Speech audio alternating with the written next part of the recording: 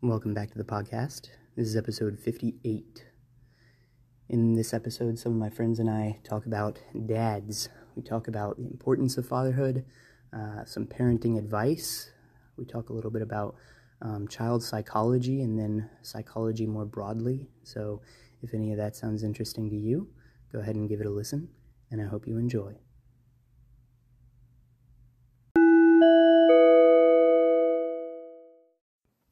All right, hey guys. Is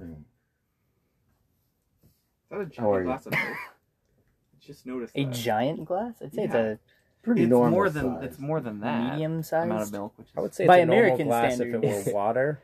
This is a fairly large glass. For By American standards, this is a small. No. 16 ounces. By American standards, it's one banana tall by a third banana wide. I thought you were going to say like 0.08 school buses. Like how many football fields is this glass of food? Well, hey man, we got a first-time human on here. It's his first time being a human. Do you have robots on often? I mean, Miguel's here most of the time. Yep. So. I'm pretty robotic. Yeah. I get very animated. That's why. How's everybody doing? That fell It that did. flat. It did. It fell It did. that Wait, you far. should have said Sorry. animatrated. He said I was Animatrated. robotic. I said I get pretty animated. oh, I was too busy going back to.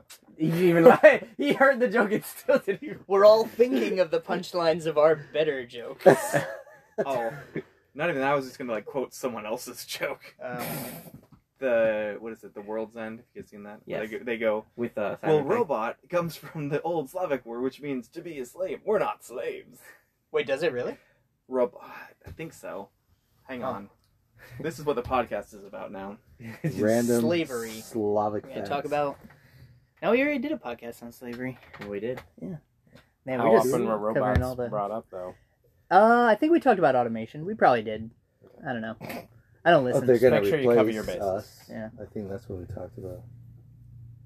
Eric, how's your week going this Monday? This Monday, well, just started, and I guess it's going well. I'm alive.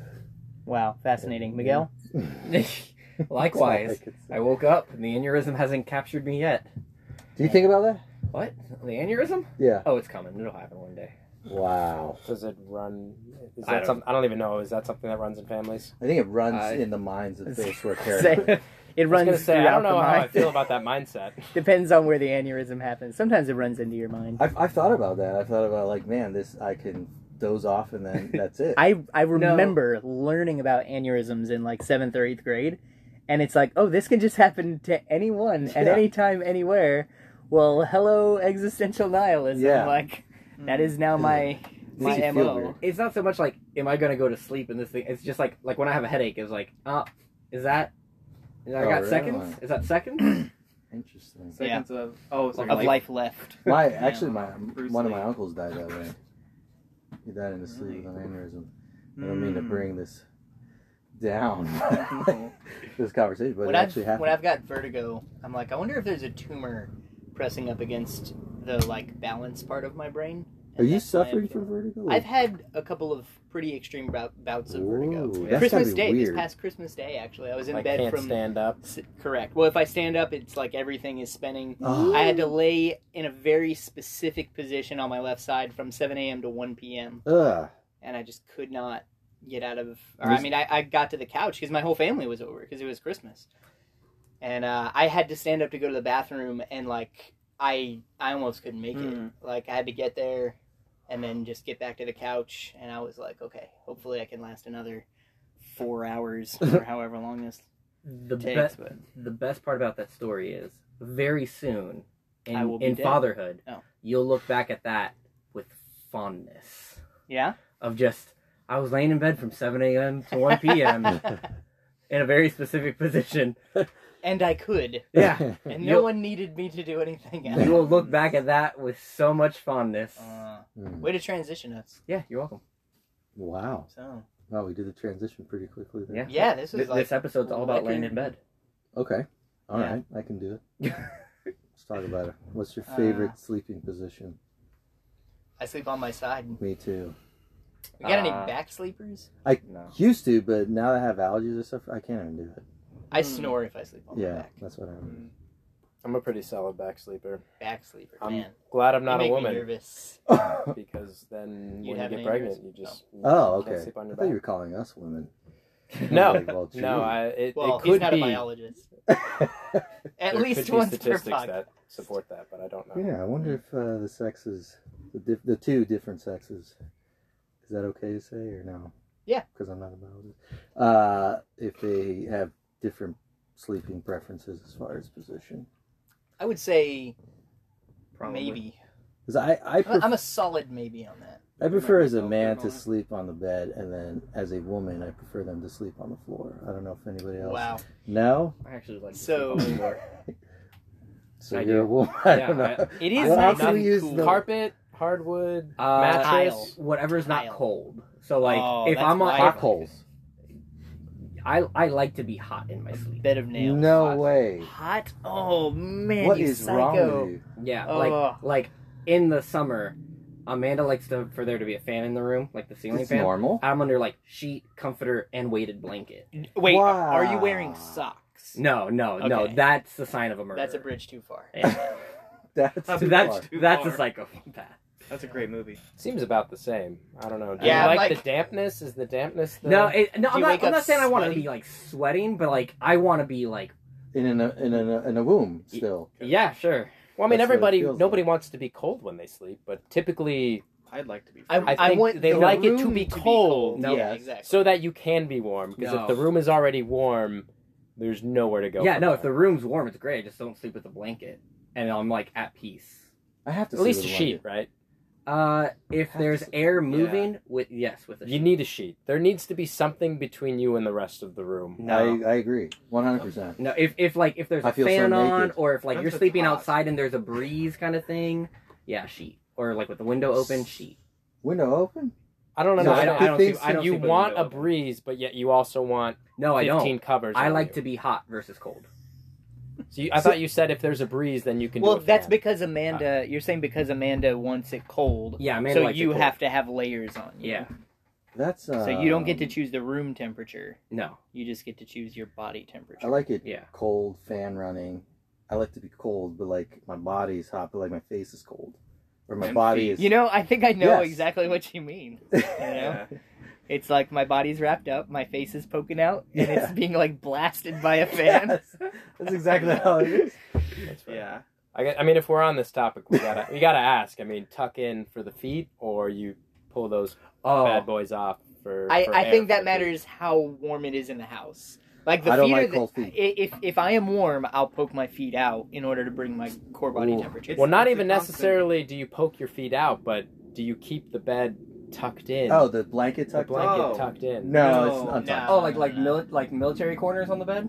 Well, even if you make your bed, even if it's untucked, there's just going to be a lot of weight on your feet. So I got to kick those up Yeah, so that there's exactly. like a good foot Yeah. on top of my Mm. foot already. Mhm. Again, You need here's- some slack Here's down there. here's the telltale sign. There are bodies. I like to sleep with my feet hanging off the bed. Yo. But you're I you're scoot- short. I scoot. Yeah, Where is your head? I on the scoot. bed? I scoot down. I scoot down to where my feet are like over the mattress, and then yeah. His but bed I is So also your keep wife's lots of head, corners. how many inches? I the top of my her head face versus is the top probably of her head? level with some of my favorite parts. I tried to Aw, phrase dude. that in a way where we could just talk about inches. But I like the ambiguity because we don't know exactly what the he's back talking about. of the knee.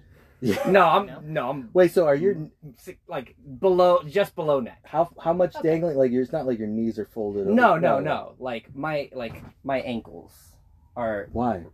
I don't know. It's comfortable to me. That paranoia for me. Something's gonna grab me. Yeah, I don't live my life in fear, A Eric. monster. You're just thinking about Except for aneurysms. Or maybe you've just Bedroom already monsters? know No. that it's going to happen, so you're not. Yeah, fearful of I'm it. at peace with the aneurysm. Yeah. It's just a given Me and the fact. aneurysm are friends. Jeez. I will welcome Oh, it. man. How I- wild that like one of us could have an aneurysm in here over the course of the next hour or Okay, so. you see, you're playing. And then it would just be into a story that. the rest of us, Oh, my like- God. Imagine your life is now just a story that four other guys just tell their friends at I don't like know if you are parties and just stuff. that you know? story. No, you you're are also that story. That's the sum of your life. That's what I was saying when I almost killed you with an arrow. Yeah. I think you have a little bit to learn about fatherhood then. If the sum of your Hey, life is now just we're the, we're We're back. officially transitioned. And now we've met sleep on our my banter stomach, quota. just Yeah, we have. So- so you're aware. But I'm going to try to sleep like Miguel Mm. and just see how ridiculous it is. I don't think you should. I keep hospital, but I keep hospital or military corners on my You tried. bed, so it's tight. So like, This is even more... Okay, let's get to the Do you fatherhood. immediately get into bed and kick the corners out? 'Cause no, there's no nothing way, more satisfying than getting into like a perfectly made bed and be like, "Chwa, chwa, chwa." no. Trash. Like every single corner, not just like the corner you're sleeping on. Every single thing has The to fold fitted out. sheet. No Take the way. pillows Oh, out of I their cases. Wreck the bed for the maid the next day. It's like the entire every I think you sheet guys is are- moved. You gotta earn it. No way. Is this only in it's like hotels, it's or like do you have a maid pre-being at home tucked too? in. I don't make it at home. What's the point? I'm going to like. Right, you're not married Can't. yet. I forgot. It's just All right. like, You gotta figure out if Molly is a bed maker. I think Can you be married and not make your bed? Is that? I thought that Is was that an against the option? law. Yeah, I make the bed. Amanda doesn't like making the bed. Nicole insists that the bed be made. But I also wake up first, so it's like, all right, if you want it made, when you wake up, you can make it. That is. I don't beautiful. want to disturb you. I don't want to disturb you by making my half. Why'd you make half a bed anyway? So, That's funny. so anyway, I'm gonna be a first-time dad soon, or am. I guess it depends on your views on abortion. Where fatherhood But is. Just like a... and then our good buddy over here, first time guest. Wait a minute, now we have a. You prefer to go by Dan, right? Yep. Okay, and then we got Daniel over there, who's almost about to be married. But then we got Dan over They here. both don't prefer to be called Dan? No, he Yeah, prefers you're a Daniel. yeah. You prefer Daniel? He does. Why don't you Okay. bring that up? in He's just too conversation? nice. Because it really Matters. makes people upset when they've been calling you the wrong name for a I'm not while. calling him the wrong name. I don't mind between the two. Like I don't care either You way. just said you prefer Dan. I love how it's like, Yeah. you've made me upset to be calling you Yeah. the wrong name. I am... It's not to Well, judge. especially because he is a Dan. Right? Yes, all right. So I don't Dan... know. Um, when you don't care between the two, you have like a slight preference towards. It's like it's not like you would hate vanilla ice cream if you like chocolate. It's just like I would prefer chocolate, but both are great. Anyway, So, but everyone reacts to the way like I secretly hate being called Dan. Like I like being called Dan. Okay. Well, it's I'm just gonna you've call you been- Daniel. then. I've been living a lie, and it's your fault. So Dan is about to have his second baby. We got How far out Miguel, are you father from of 3. June 26th, but don't ask me to do the math because I don't Yeah, no. don't want to. 90. No wait. How many school buses? How many school buses until 80 your some next- days. I'll Anyway, take your word for it. 84. no. Ever since nowhere we near did the that. countdown on the wedding, I am off of countdowns. I can't do it. Yeah, I Just had a tell me when countdown it's app here. on my phone for the wedding. really? Guess But who else has a count? probably This you. guy. Good. That's when it's appropriate. But Yeah. yeah, Like and never again. This is your one free You can pass. count down this one time. I'll let Nicole do the counting for the babies. But yeah, so I wanted to talk a little bit about fatherhood and not just, getting fatherly advice, but also the importance of fatherhood. And I know that I feel like that's a fast track to a lot of people's, for lack of a better word, like trauma, is like asking them about their relationship with their dad. I'm also going to edit in the sound of tiny children playing outside, Isn't that perfect? I know, right? It's for dramatic effect. Ambiance. Yeah. So- Yeah, and I mean, I feel like I had a pretty good relationship with my dad, but I still feel like if I wind up talking about it a lot, I wind up going to some pretty, some places in my psyche that I feel like I rarely go, So I just feel like I'd put all you guys in a position of non-consensual vulnerability and force you to do that. So who wants to get jiggy with it?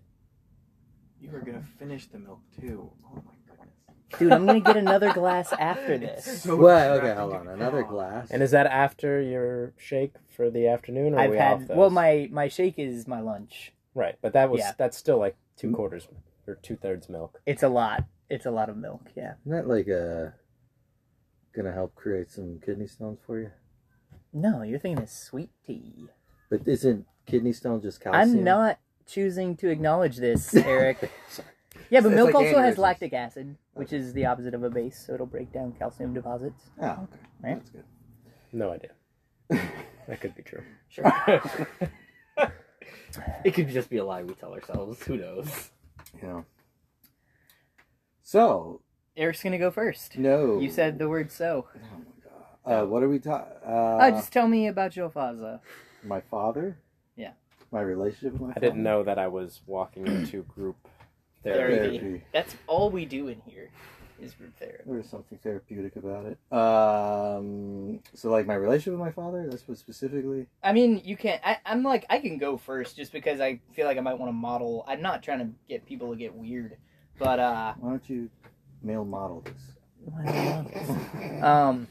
and then also to talk about where things can go right and where things can go wrong, and maybe to get myself ready for some of what's coming. So like for example, with my dad, I was raised in church. I was raised, in the faith and everything, and it's like there are a lot of things I could criticize my dad about.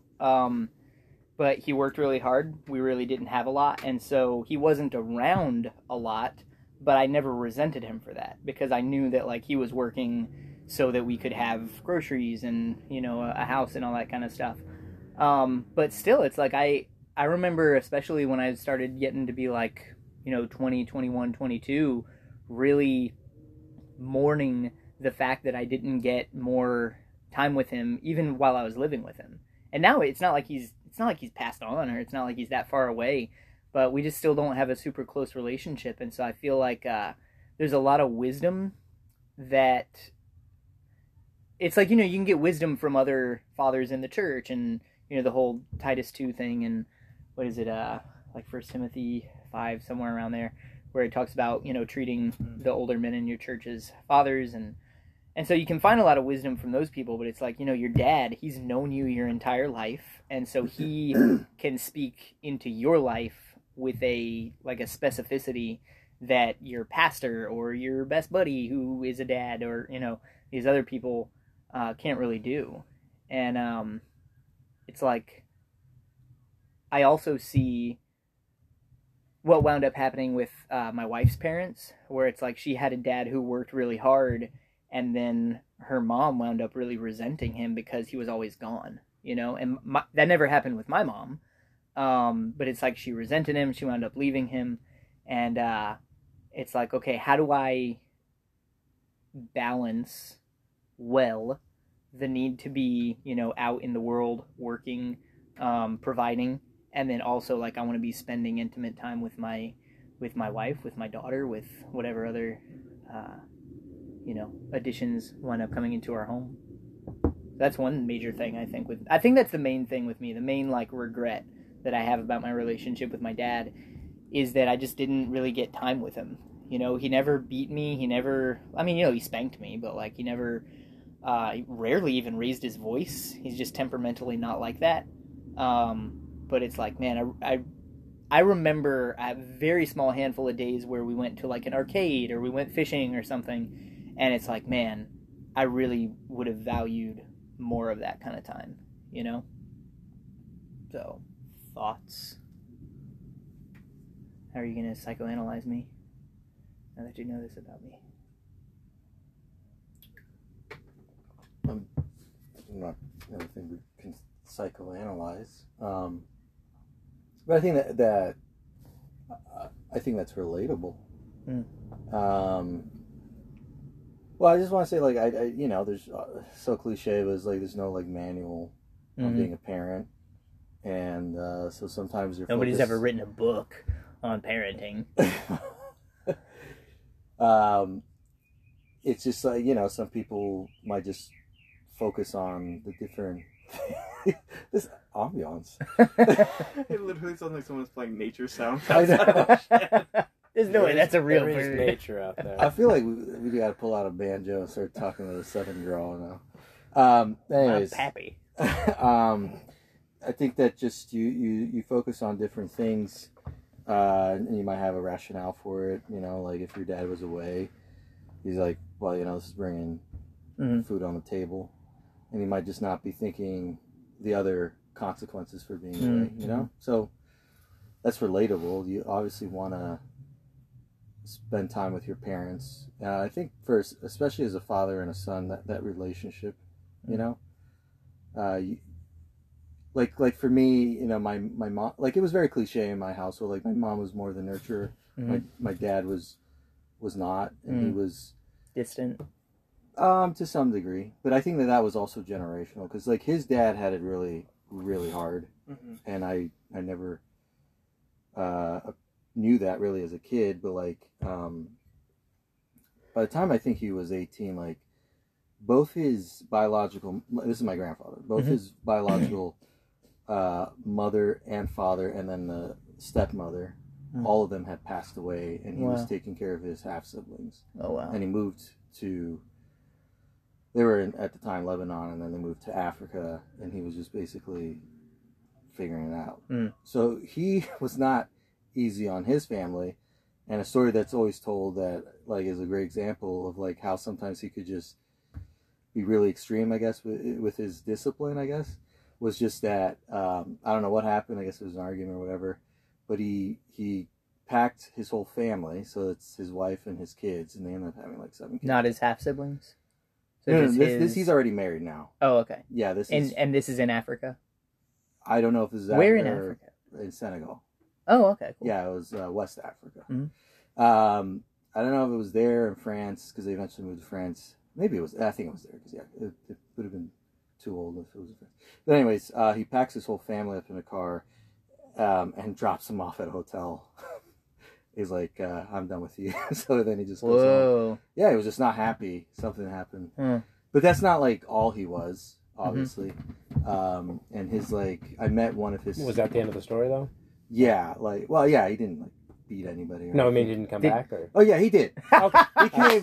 That's the end of the story. Yeah. I'm sorry. No, the next day he came and picked him up, but Okay. he was just like so fed up. And he's like, look, if I'm not happy, then nobody's gonna be happy. Like I run the house basically. Wow. He was like in that. So I know that, you know, obviously that's the kind of environment my dad was raised in, and that's not like the only thing that my grandfather like. There was kindness shown, but sometimes he could be very very strict. But for my dad, you know, I think what not only that, but what also affects the relationship was the fact that he moved here with my mom after he got married and tried to start a life here. And I think I mentioned this before in a podcast, but that was in Miami during the 80s, and they got to see the Wild West as it was. And so like I've appreciated that much more as an adult. It's like, because my dad's always been worried about being stable and secure and like nothing bad's gonna happen, and just I guess very success driven, because he believed like if you're successful, and it was a particular kind, especially like he wanted us to do good in school. He would not accept if we did bad in school, and it was also that at the end we could be rich, happy, and not have to worry about anything. Which I understand now as an adult why he was like that, having what he experienced with his father and like what his father had experienced, but also just coming here as an immigrant and like things going bad like almost immediately, you know. So it's like I appreciate that, but on the negative side to that is like it's very critical, and I know that's had. I mean, I have issues, and my siblings have issues. We all have issues because of that. Not so much anymore for me, but like I know that my siblings, my brother and sister, the idea of being successful and perception and all that stuff, while it can be a good thing, it also it can be very negative. They get really stressed out, and it's like, but I get just stressed out because my dad's just so critical, and I hate it. You know, it's like just stop. But on the other hand, like I'm willing to listen to him, and I think I can shoulder it better. But he just. Yeah, I think that's probably where the issues lie with me and my dad. But like, like one of the things that we always do together, which I really appreciate, has to do with like soccer. We're always watching soccer together. We're always speaking, talking about soccer. We can talk about politics and like just world events and all that stuff. And it's not just my dad. I feel like it's just with my family. Like we can have intellectual conversations, and I feel like there's a lot of that where I bond with him, and then I also ask a lot about our family, and that's another way I bond with him, is hearing his story. Because I didn't know, like, my dad liked to go hunting in Africa. He would hunt boar. And I'm like, I had no idea you even held a gun in your life, you know? But yeah. Did he hunt with a gun? Yeah. Oh. Yeah. And, Dude, there's a guy I know who would hunt boar with a knife and a rope. Okay. Like, you tie a snare, right. and then you hold it out in front of you, and you lure the hog to charge you. Oh my And then when God. its front legs get in the snare, you pull it up, and you gut it. Like, you go for the guts with the knife. Do What you if have a backup gun? I'm guessing he had a sidearm or something. But like he What couldn't. happens when this boar is too heavy to just Yeah, that's wrench up I was gonna with say. one Well, arm? I mean, it's Florida. It's not like you're up north where the hogs will be like, 200 pounds. It's like a wild boar in Florida is probably maxing out at like 50 pounds. Okay. Hot weather, smaller animals. Yeah. You know? I didn't know that. That seems Yeah. Actually. Oh, yeah, makes it like a lot less elk, ferocious when you say it that elk, way. caribou is all up north, and then the white-tailed deer down here are small. That's interesting. And same thing with like bears. The bigger ones are all further north, and Yeah. hogs, and like I think all mammals, Hmm. like even people. You think of like the Norse, and then you think of like pygmies, in Indonesia and everything. But anyway, But what about I the really Eskimos thought you were that are joking about the smaller? people part, and then you No, said seriously. that second Sure. part. I was like, yeah, that's actually probably yeah, It's actually it not has to tight do as, with. like I think it has something to do with like arms, surface area of skin and being able to release heat. So, anyway, Oh no, that's I would Yeah. say like that's maybe an issue. I was recently getting into an argument. My dad's just super skeptical, but when we talked about Enneagram and stuff, like my dad and I know that we're both sixes, so we're both skeptical. But the problem is like it's just annoying when that's all he like the conversation is him being skeptical. Like and it's just so irrational sometimes. Like I'll go see a doctor about something. Like I have a cough. And he's like worried about it. And I'm like, no, I've seen a doctor. It's allergies. And he's like, yeah, but how do you know? And it's like, okay, well, they're a doctor, and you're not a doctor. Like when I was a kid, like stuff would happen or whatever, and he would blame it on like the dog having fleas. And like this has nothing to do with fleas. The dog doesn't even have fleas. It's just like he comes up with these irrational theories and stuff, and it just gets annoying. And I don't want. I'm like I'm too old to have arguments with my dad. And I'm like, you're too old to be having arguments. Just enjoy your life. That's just what I want to tell him. But those are the issues. But we do get along on a lot of stuff. I just, to what you were saying about maybe not spending enough time, like, I feel that sometimes. Or I'm like, man, I wish I got along more. Like, I related more. There have been times where I'm like, I don't know what to say or whatnot. But also, I've really come to appreciate them, and I'm really thankful for my parents. My dad especially. Hope your mom doesn't hear that. No, you can speak on my mom too. But this time my dad. that's next week That's when next I become a mom. week. Can I have Nicole talk about becoming a mom? Nah, No. this is a dudes only podcast. Mm. No, she's been on before. What is it? We're the Hercules Woman Haters Club. Oh yeah, the He-Man. He-Man, He-Man. Woman He-Man Haters Haters. Club. That's from Little Rascals. Little Rascals. Yeah.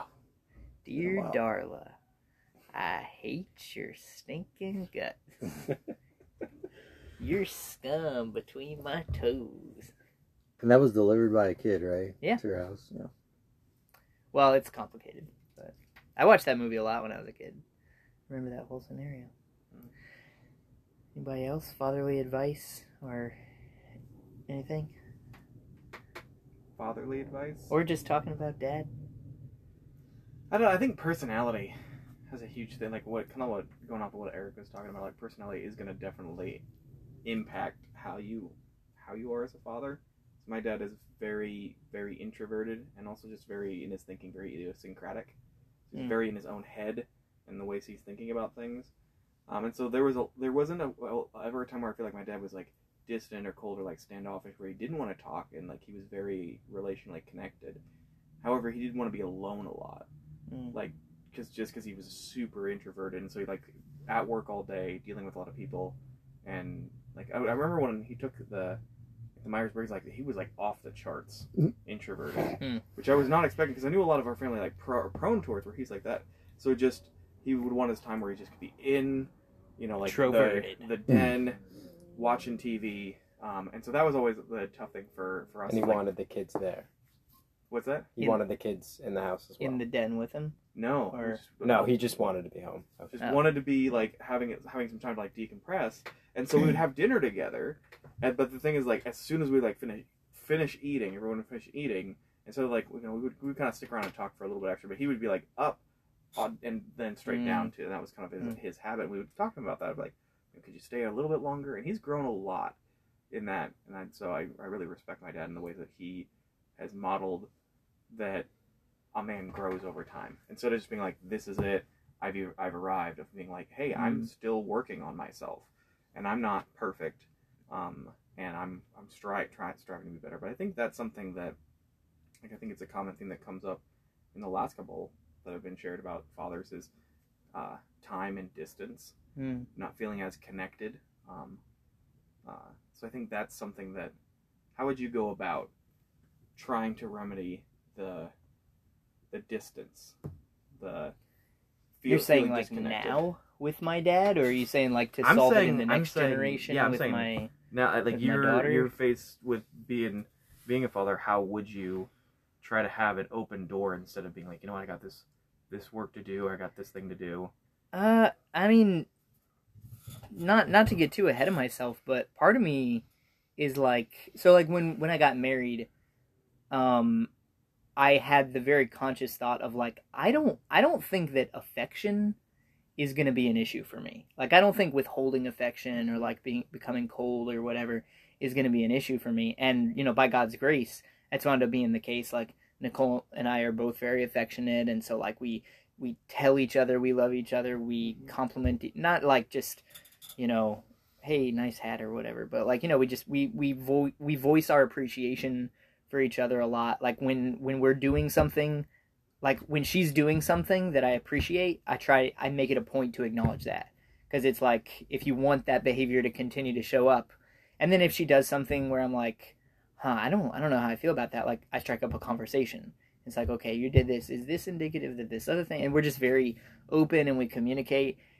And kind of like what you were saying with personality and temperament, it's like, I don't see my dad being a very like introspective guy, or like, hey, let's have, like Eric, you were saying, and I was kind of like jealous of it. It's like you're saying, me and my dad can have really deep intellectual conversations, and like I don't feel like I really do that. We might talk politics sometimes, but I very much I feel like I can pretty much predict what he's going to say about a certain issue, and I don't think he makes it a point to think very deeply about those things, and that's fine. But it's like, even if we could talk really deeply about our faith and, you know, our walk with God, and like him giving me marriage advice or fathering advice, I don't feel like I got a lot of that out of him. And I don't think it's him being withholding. I really do think that he's also just pretty introverted. Like he was the kind of guy, like, come home, dinner's ready, and like,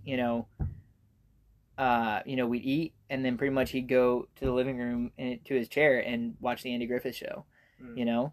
And like, if I went to him and said I wanted to talk about something, I'm sure he would have obliged me. But it's like, it's hard to be the initiator when you're 6 or whatever you are.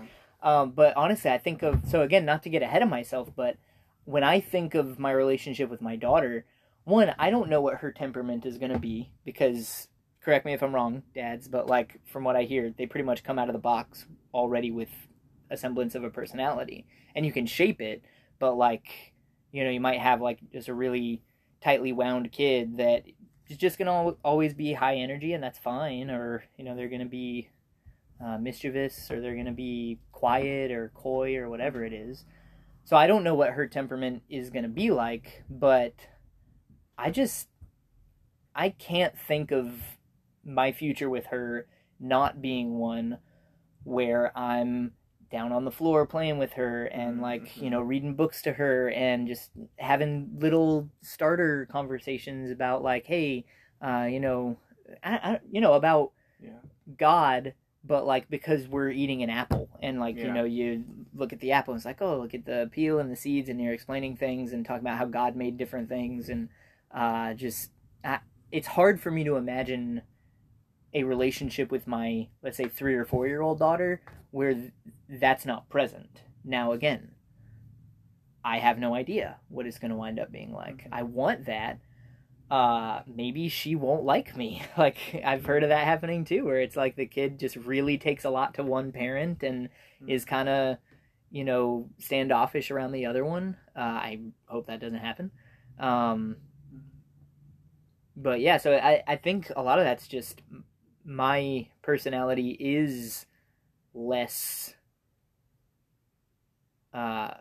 introverted and less withdrawn and more like, hey, let's have a conversation together. Almost like I'll probably be the one pestering her, when she's 9 and she just wants to be left alone and I don't know, listen to whatever the newest version of Backstreet Boys is. It's like I'll be the one saying, hey, let's have a conversation about, I don't know, theonomy or something, or whatever it is. Yeah. So, that's my thoughts. I don't know what it'll wind up being. I don't know if either of you present day dads want to weigh in and say, I'm actually here's curious. been my experience, or... Well, I'm just curious, like, if you guys can kind of talk about maybe, like, if it's true, like, they come right out of the box with a personality, and then if, like, you recognize that's more your wife or you, and what do you think about that? I find that interesting. I would hope that they come out with a personality, because otherwise, what you do has a serious impact very, very quickly. It's all on me. In ways that seem unfair. So I would definitely subscribe to there's a large impact on nature and nurture as far as what your kids are like, and more nature in the beginning. They say that really young they start to pick up the habits of you as well. But I think Jessica and I are pretty low energy, and that is not my son at all. So I don't know if I buy that either. Well, that would be the nurture, right? Right, exactly. Yeah. So I don't know how much of an effect it Yeah. has in the early stages. I know there's some, definitely some. Yeah, I think I agree with you, Dan, and I think with that being said, it's just best to go in with like the best intentions and to like have like a game plan of like what you want to do, fully ready to throw that out the window, versus being like, well, I'll just Committed, come in. yeah. Like you don't want to go in and just be like, well, like we'll just see what happens when baby comes around. Like have the plan, but just be like ready to Flexible. like, hey, like this just doesn't happen, or this does happen, we had every intention of reading bedtime stories to all of them, but like by the time we're at like kid number 3, we're like, yeah, you'll hear us like, what am I reading, 3 stories a night? well, it's not even that. It's just like, it's like between like bedtimes and getting kids down and stuff like that. It's like, if we need this to happen before meltdowns and, between bath times and dinners and everything, it's like, so it's one of those things that's like, the unfortunate truth of the matter is like, Amelia hears us reading the takeout menu more than she probably hears us reading a book, but I mean, it's just those things. It's like you hear like, oh, you read to your kid every night, your IQ goes up like 20 points and stuff, and you're like, I don't know. I don't buy that. I especially like 20. 20 is I'm making up, but like, freakish, but they say like, like, oh, you should read your kid, every day, and they'll like know 500 words by the time they're X years old or whatever. It's like, it's just like, yeah, but you know what? Like 300 years ago, we didn't even have like books in wide circulation, and we somehow made it to the moon. Yeah. Not I think 300 years ago, I think the but- books were not there. 300 years ago, but There's a By the time big you're at the moon, No, but, like- technology really went up after books though. So no, like it's valid. But I'm just saying, like, it's one of those things. Is like, I do think that there's so much pressure that's put onto parents. oh, for sure. That it's just like, at some point, somebody like you just need to be given the permission to survive.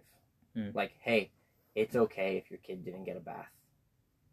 Like, they'll live, you'll live. It's okay if you need to step away from your screaming child that's been screaming for 3 hours if it means that you won't lose your mind and make a mistake. you know, and that's Lock just 'em up. not done. Put them in the dishwasher.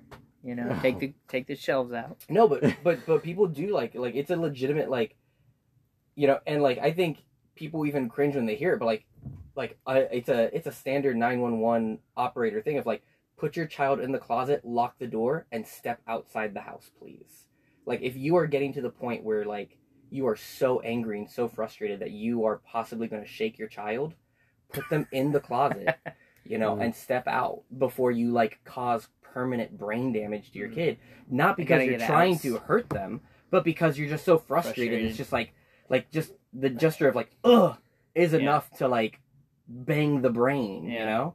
I gotta get an exterior lock for my closet. You don't want them to be able to get out when they're one. I can't hear that. So don't worry, I'm not judging you like this, but it's like I can't hear that without thinking of Carrie. Yeah. Oh my gosh, the Stephen King. Yeah, I've never seen it. Yeah. But no, and like, I mean, thank God I've never had to do that. But like, I've definitely been like, and you're gonna be crying, and you will live, and that is okay for right now. I am going to take a quick step to the kitchen and open the fridge door and stare for 10 minutes. I was talking to a dad. At our church about like sleep training, and he said he's talking to his pediatrician, and they were saying, yeah, what you do is like, you know, it around the time they're, was it like 10 weeks old or something, you start putting them in the closet, and you just put them in there in their bassinet or whatever, and you put them in there at 7 p.m. and you don't, like, you know, you have a baby monitor and everything, so you can tell if they're, you know, on their back and they've thrown up or whatever it is, like, God forbid. But it's like, you know, you put their monitor on and you just don't let them out until 7 a.m. And it's like, you let them cry. And, you know, a bunch of parents do it a bunch of different ways. But he and his wife were like, well, okay, well, under what circumstances, like, might we need to go in there? And he said my pediatrician just looked at us like we were stupid. He was like, never. You never go in. I mean, you know, if you see something is wrong, but, like, it's like it doesn't, if they're crying or, like, however loud they are, it's like you just, and he said, and again, I'm guessing temperament is a thing. And he and his wife are very even keel, and it seems like his kids have inherited that. Just like, man, I got my fingers crossed that our baby takes after Nicole, because if they take after my side, like both me and my sister, I think we were pretty cantankerous. But anyway, he said that, you know, after about 3 days per kid, like after the third night, like they just understood, like, as much as I cry, I'm not getting out of here, and so they just would be chill from 7 to 7. He says all three of them, like, you know, that they would get 12 hours of the day where it was just the two of them, basically.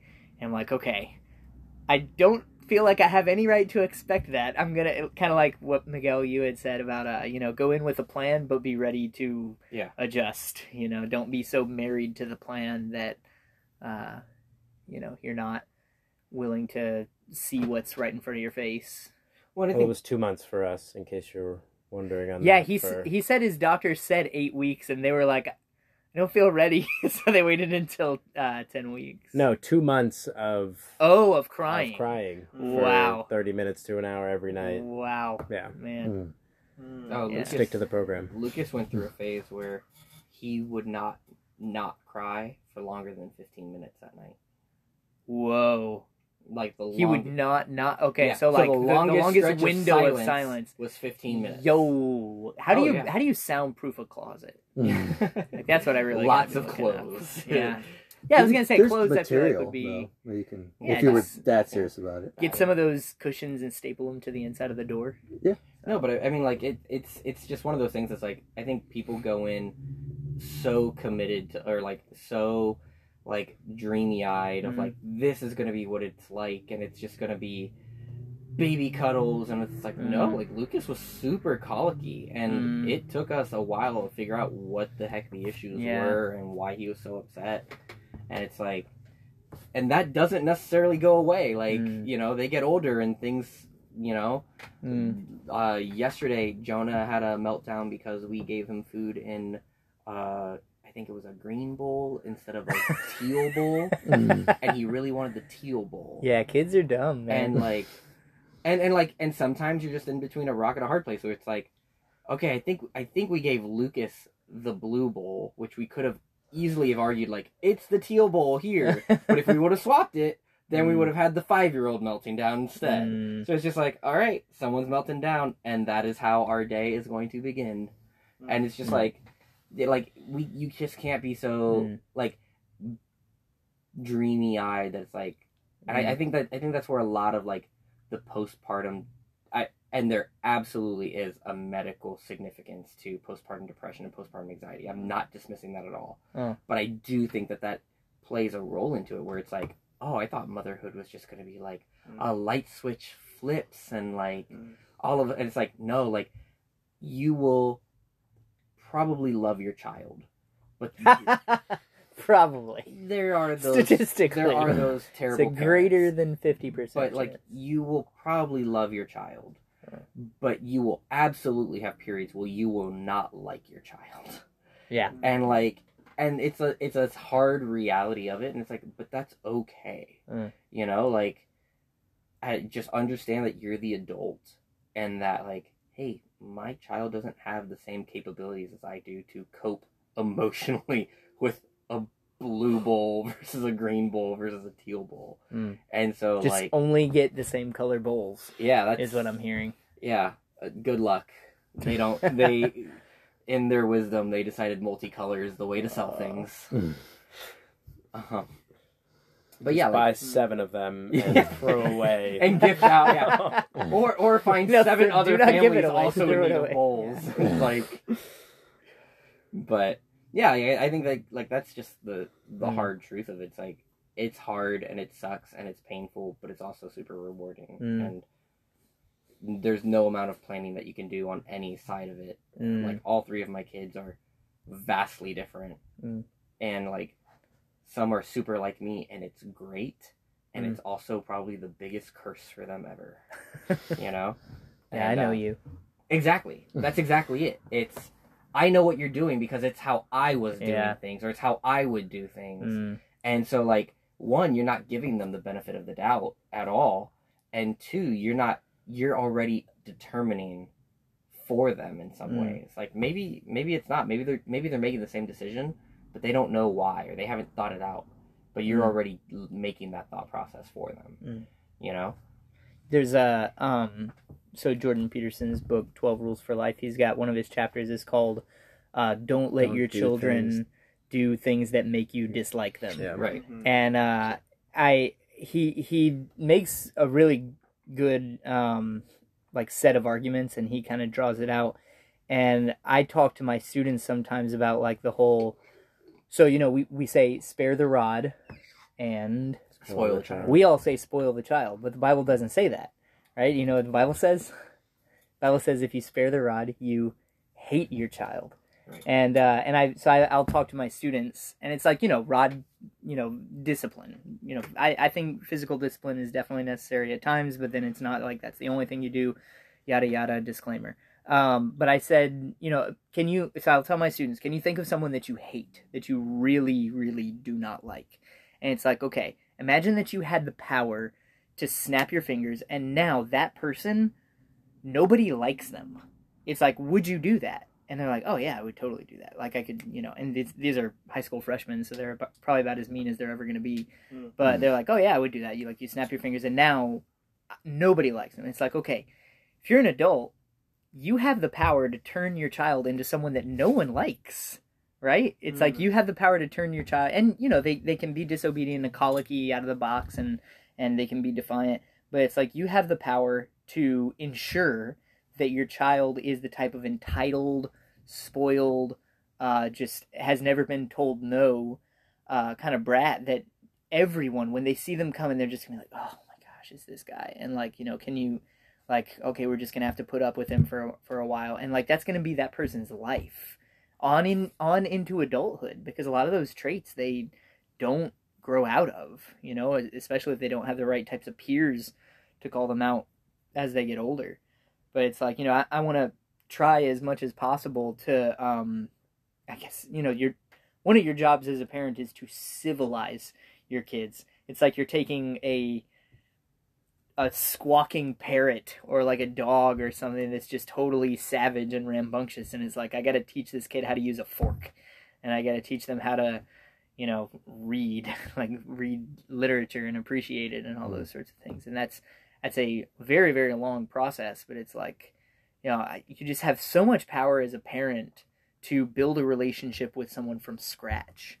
Like you know them from day one, and you get to build their impression of you over the course of, the 18 years or so that they live with you. And then, even beyond that, because it's like, I think part of me has thought like, oh, I'm entering into a new chapter in my life. In the next, 18 years, it's going to be, at least the three of us, if not more. And then I'm thinking like, no, this is the rest of my life, because she's going to be a part of my life, God willing, until I'm dead.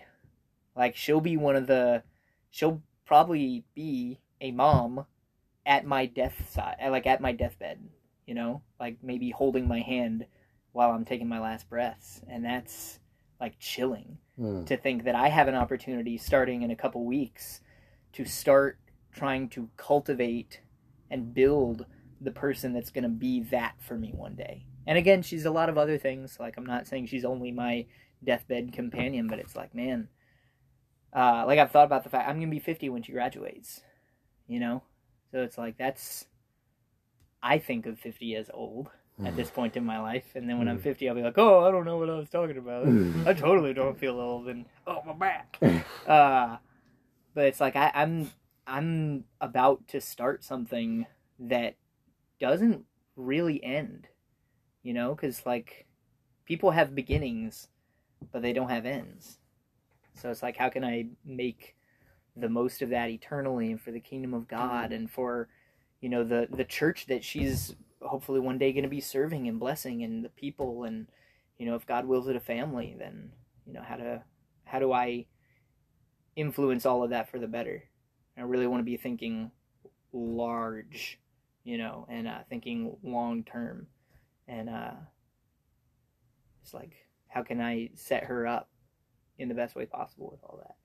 Because I think you're right. Like, even parents who they get a lot of things wrong, sometimes the grace of God, just like they wind up a well-adjusted kid anyway. Right. And I think of all the things that my parents did that I'm not planning on doing, like mistakes that they made or just rules that they had that I'm like, yeah, that's kind of a bogus rule. I'm probably not going to do that. And it's like, okay, I turned out all right. So it's like, I have my hand in it. Really just got to be praying and entrusting her to God.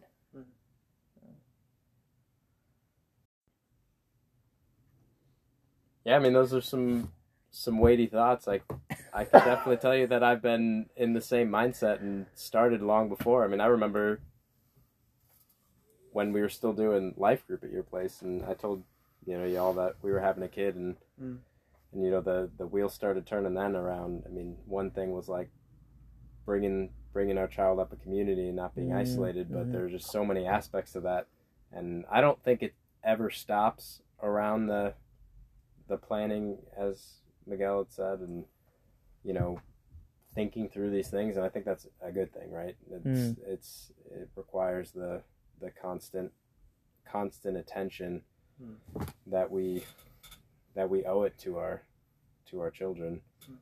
And for me, that looks like a lot of weekly planning, quarterly planning, annual planning that I've been doing for the past couple of years, and focusing a lot on that. And like goals, like just kind of setting goals for where, like, things you want to do, or yeah, it's goals, what conversations I want to have, how much time I'm spending with my kids. And it's not in a legalistic way. It's more just a heart check every week. Be like, where was my mindset this week? And I just had that last week where I was like, this last week, work was a little bit busy, and that happens, but there were times where I could have pushed things off until the next morning, and I chose to not spend time with my family and get work done then.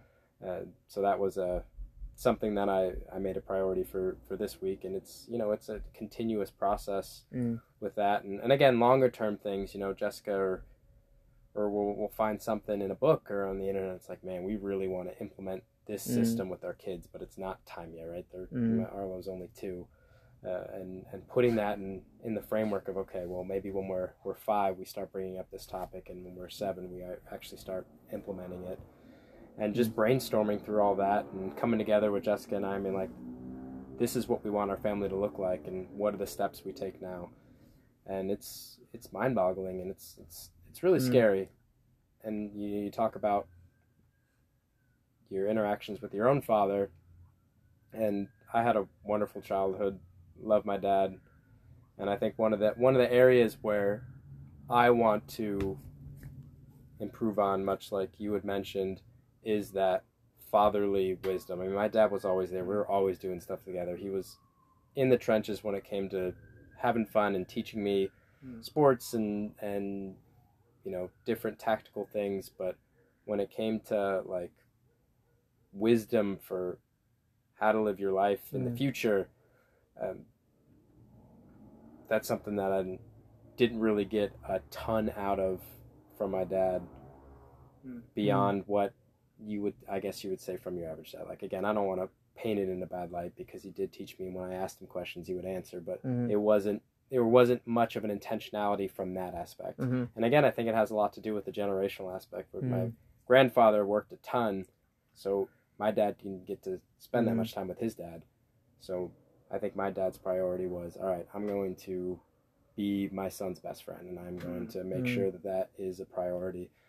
And I just think part of that got lost, and it wasn't until I was older until I even realized that was something that could have been more. So now in this season, I'm thinking, all right, well, how do I counteract that with my own children? And I think a big part of that is seeking counsel from others, and you know, who are my mentors in this area, and that's something that I'm working through right now. I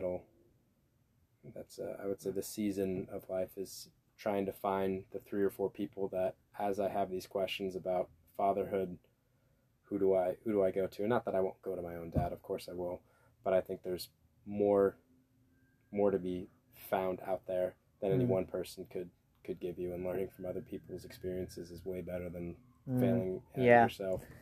Yeah.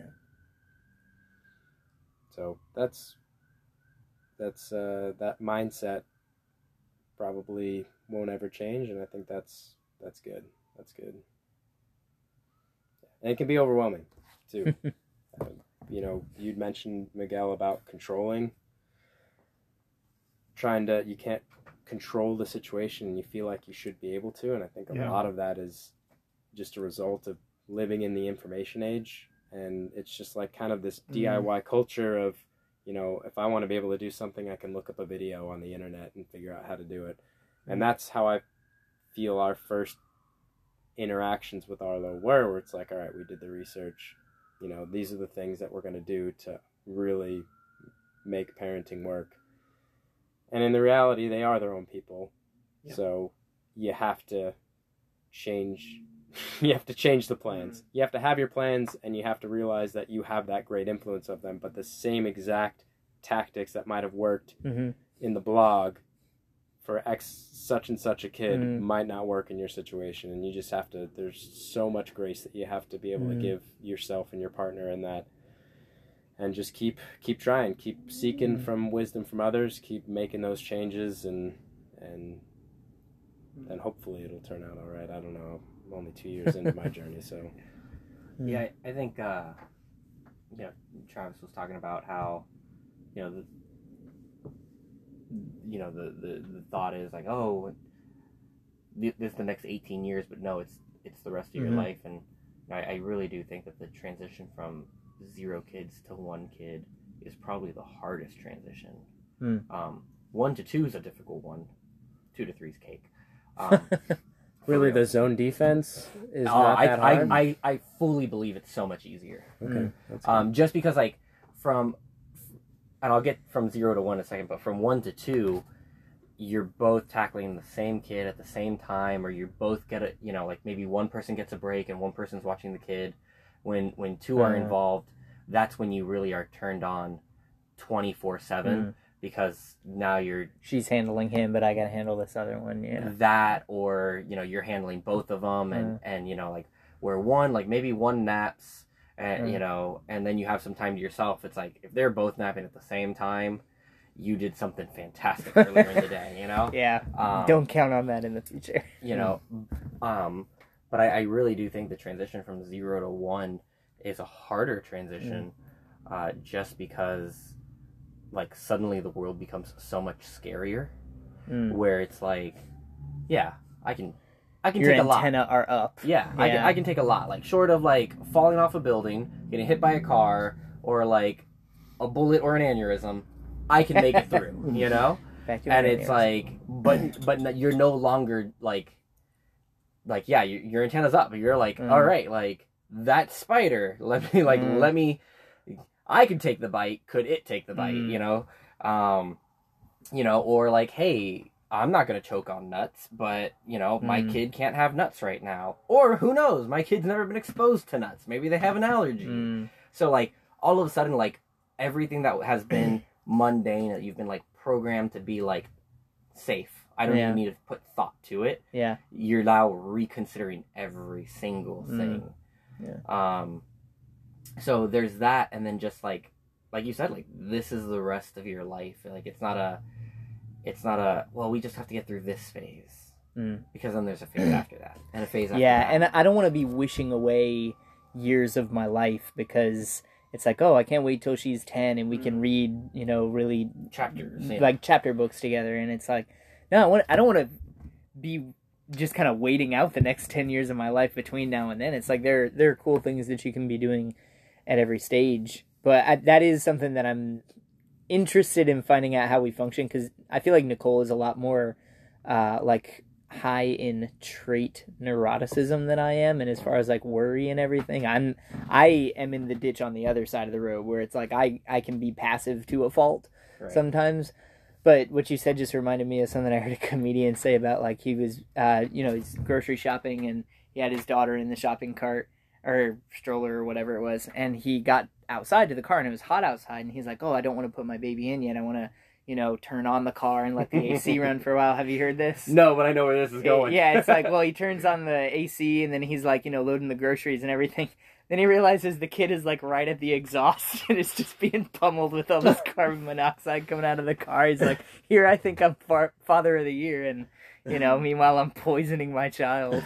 So, but yeah, it's just little things that, like you're saying, and especially like being a dude, it's like, I can walk outside at night alone and like I'm not worried about anything. Like I've gone with Nicole for night walks before, and she's just like, yeah, this is never something I would have done before. It's like just going outside at night for a stroll, like close to an alleyway or something. It's like, just never would have. And meanwhile, my college friends and I, like, we took alley shortcuts, like behind the Chinese restaurant to get to where we were going. And we didn't think twice about it. And now it's like, now you got a baby. And a baby's like the epitome of helplessness. Like they can't even cry out for help, or they can't, articulate any of that stuff. So, it's trying to be protective and without being, it's like, especially as they grow, you don't want to coddle them or be overly protective. Like you want to give them a good amount of leash so that they can explore and they can, and so they can fall and skin their knees and learn that that's not the end of the world. So, yeah, it sounds like you guys will have a natural balance then.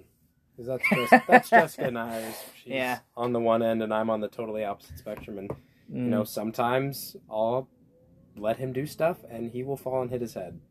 But that's okay. Yeah. And other times, we will prevent those situations from happening. And that's okay too. Yeah, I mean, it's... Thanks. It's reassuring. I hit my head a lot as a kid. This explains a lot. I find, like, the biggest challenge is bringing my kid under my wings, like, when I'm doing things. I told Travis earlier, yesterday, I cleaned the garage, and so I purposely went out and I sought my eldest, who's 5, and I was like, all right, put on your shoes, kiddo, like, we're going to the garage, because the other ones were napping, and he wasn't.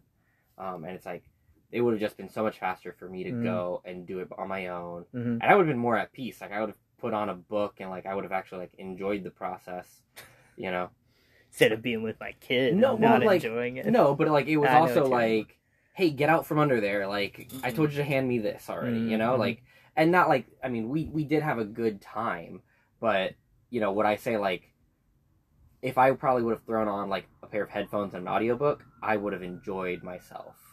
Versus, like, this, like, I was working. It's more work. Yeah, you know? It's putting in the effort with your kid. Exactly. And so, like, and just being conscious of those opportunities where it's like, everything is a teachable moment to someone who has little knowledge, you know? Yeah. And then just balancing that with, like, okay, what needs to be done quickly and efficiently versus, like, what can we make into these teachable moments and bringing them alongside or under my wing to you know, at least even just see, because he wasn't much help. He did help a little bit, but hopefully, you know, the lesson was, hey, sometimes we just go into a hot space and work because it's what needs to be done, or because we're doing it.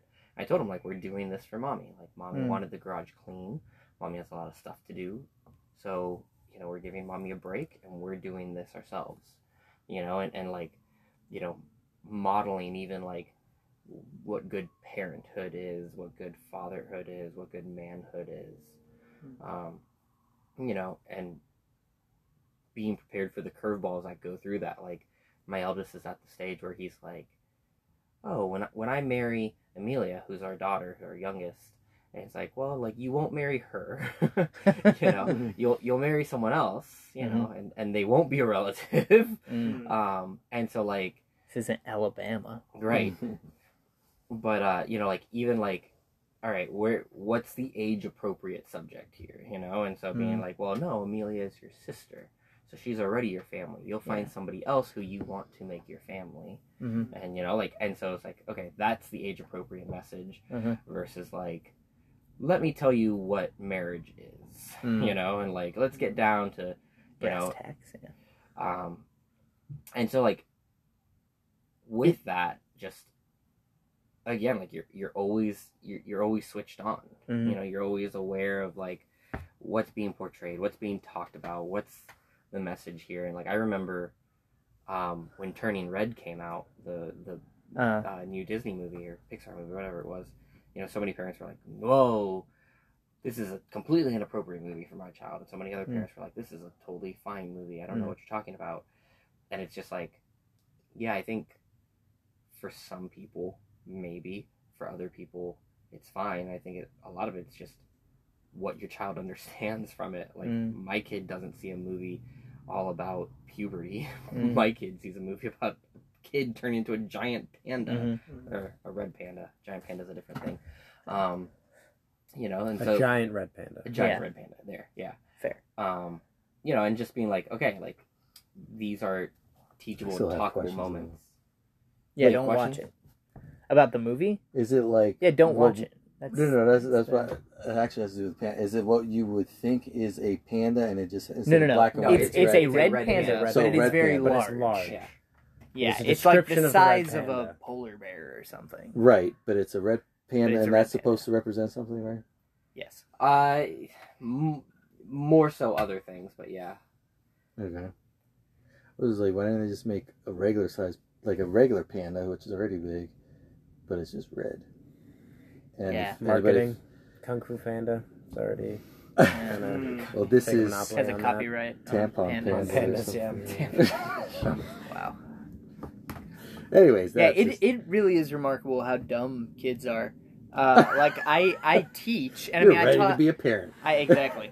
I taught 6th grade for 2 years, and I thought, like, man, these guys are really dumb, right? Because it's like, you're telling me, like, you've never heard of, you know, Shakespeare. Like, you've never heard the word Shakespeare. It's like, not even in 4th grade they never taught you, and it's like, well, I went to public school, whatever, and it's like, wow, like, that's crazy that you made it 11 years of your life and you never even heard. And now I teach high school, and I'm still surprised at the things that they don't know. Not just like, oh, they've never heard of, like, bands from the 80s or whatever, but it's like, which actually, I feel like they know a lot of that stuff. They know a lot of, like, 80s and 90s music and culture.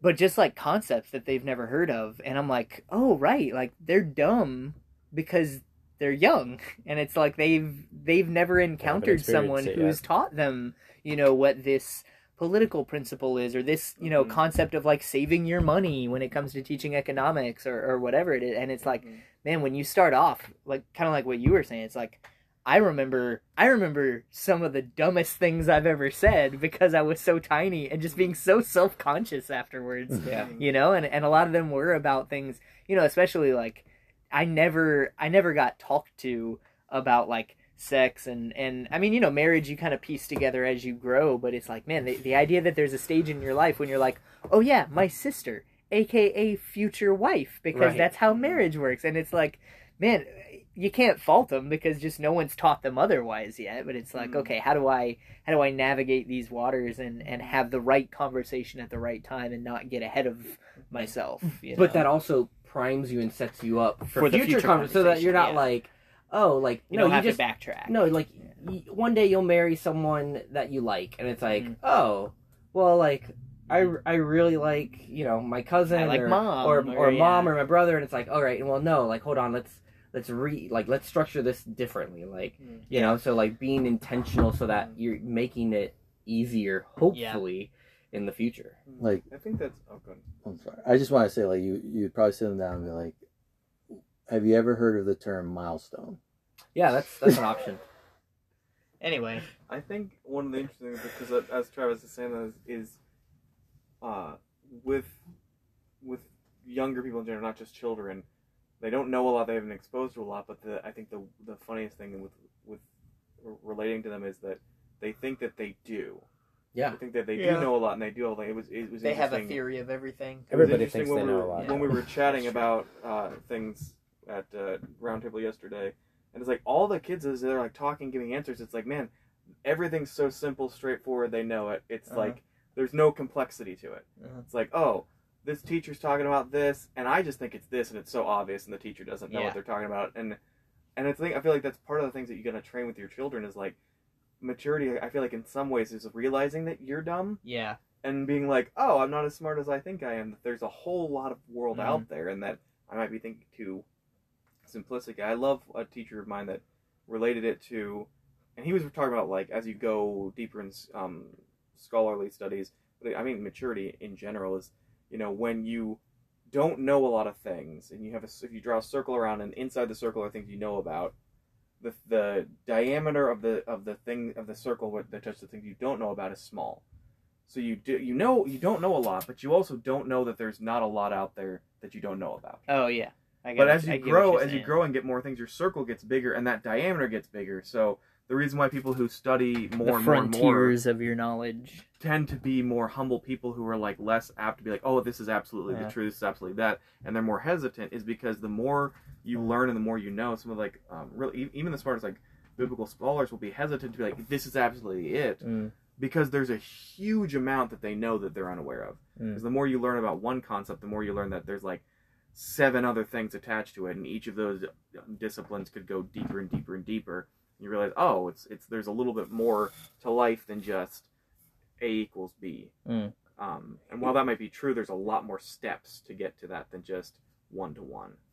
And that's kind of what I was talking about, like in setting up so that you have an easier time in the future. Is just, and I see it a lot with, my 2 older ones who are about to be 6 and 4. Like, well, that's not fair. And it's like, well, no, this is fair, and like, and then they'll state some precedence that's happened before. Well, it's not fair because this happened, and this is how this was carried out that time. Yeah. So if this were if that situation is like this one, then this is what should happen. It's like, all right, so now we have a different nuance. Yeah. Like there's a different lesson here, and for me specifically, like it's challenging because it's like sometimes these kids aren't equipped or developed, their brain isn't developed to be able to handle that either. It's that's true. It's just like you're wrong. You're wrong. You don't understand you're wrong, and you can't see how you are wrong. And it's like so we're just in meltdown phase, or we're in cranky phase, or this is a conversation that like we have to tackle at a different time, and right now, you know, we're just bearing through. And so like that's really why I say like it's so important to just know like it's okay to just survive, or it's okay to just step away temporarily, or you know, like overnight at the longest. Yeah. You know, or you know, like, there will be times where you don't like your kids. It's like, and because it's overwhelming. You feel overwhelming guilt in those moments where it's just like having kids is the highest of highs and the lowest of lows. Sometimes at the same time, you know, and it's just like, you know, I feel so guilty sometimes when I'm like, you just threw a ball at my face intentionally because you were mad, and I am so mad. But I need to step away. Do you realize how much larger I am than you? Yeah. I could end your life with a thought. And the thing is, like, I'm ready to be a dad. I'm like you, where it's like, I definitely don't think that, you know, we should, like, I'm okay with, you know, spanking if it's warranted, you know? But I also know, like, with my middle one, a look is all it takes. That's what Nicole said for her. It's like her dad would give her a look, or like even just say like, "Don't," or like that he like express disappointment, and she would just break. Yeah, like just crumble. Like, what have I done? I've let my dad down. I remember an incident with our eldest, who is far too similar to me, and is cursed by that. So, wow. I love you, Miguel. Oh no! I just want you to know that. No, he's cursed by being so similar to me, and then thusly having to deal with me, because he was melting down at one point, and so I spanked him, and Amanda goes, "Whoa!" So what? She goes, "You just like you hit him hard." I said, "Yeah, I did," and like he reacted, and she's like, "I just don't agree with that." I said, "I respect that," and then he continued, and so I gave him another one. Softer this time, and in the most Miguel way that has ever existed. And I remember doing this when I was little. He goes, "Ha, that didn't hurt," and I'm man. I'm like, and the Let thing me is, teach you. And the thing is, no, like the thing, like I remember being a kid, and like I would get spanked, and like it would hurt, and I was like, but it was bearably painful, and so I have not learned from that. Yeah. And so like it took unbearable pain for me to take note.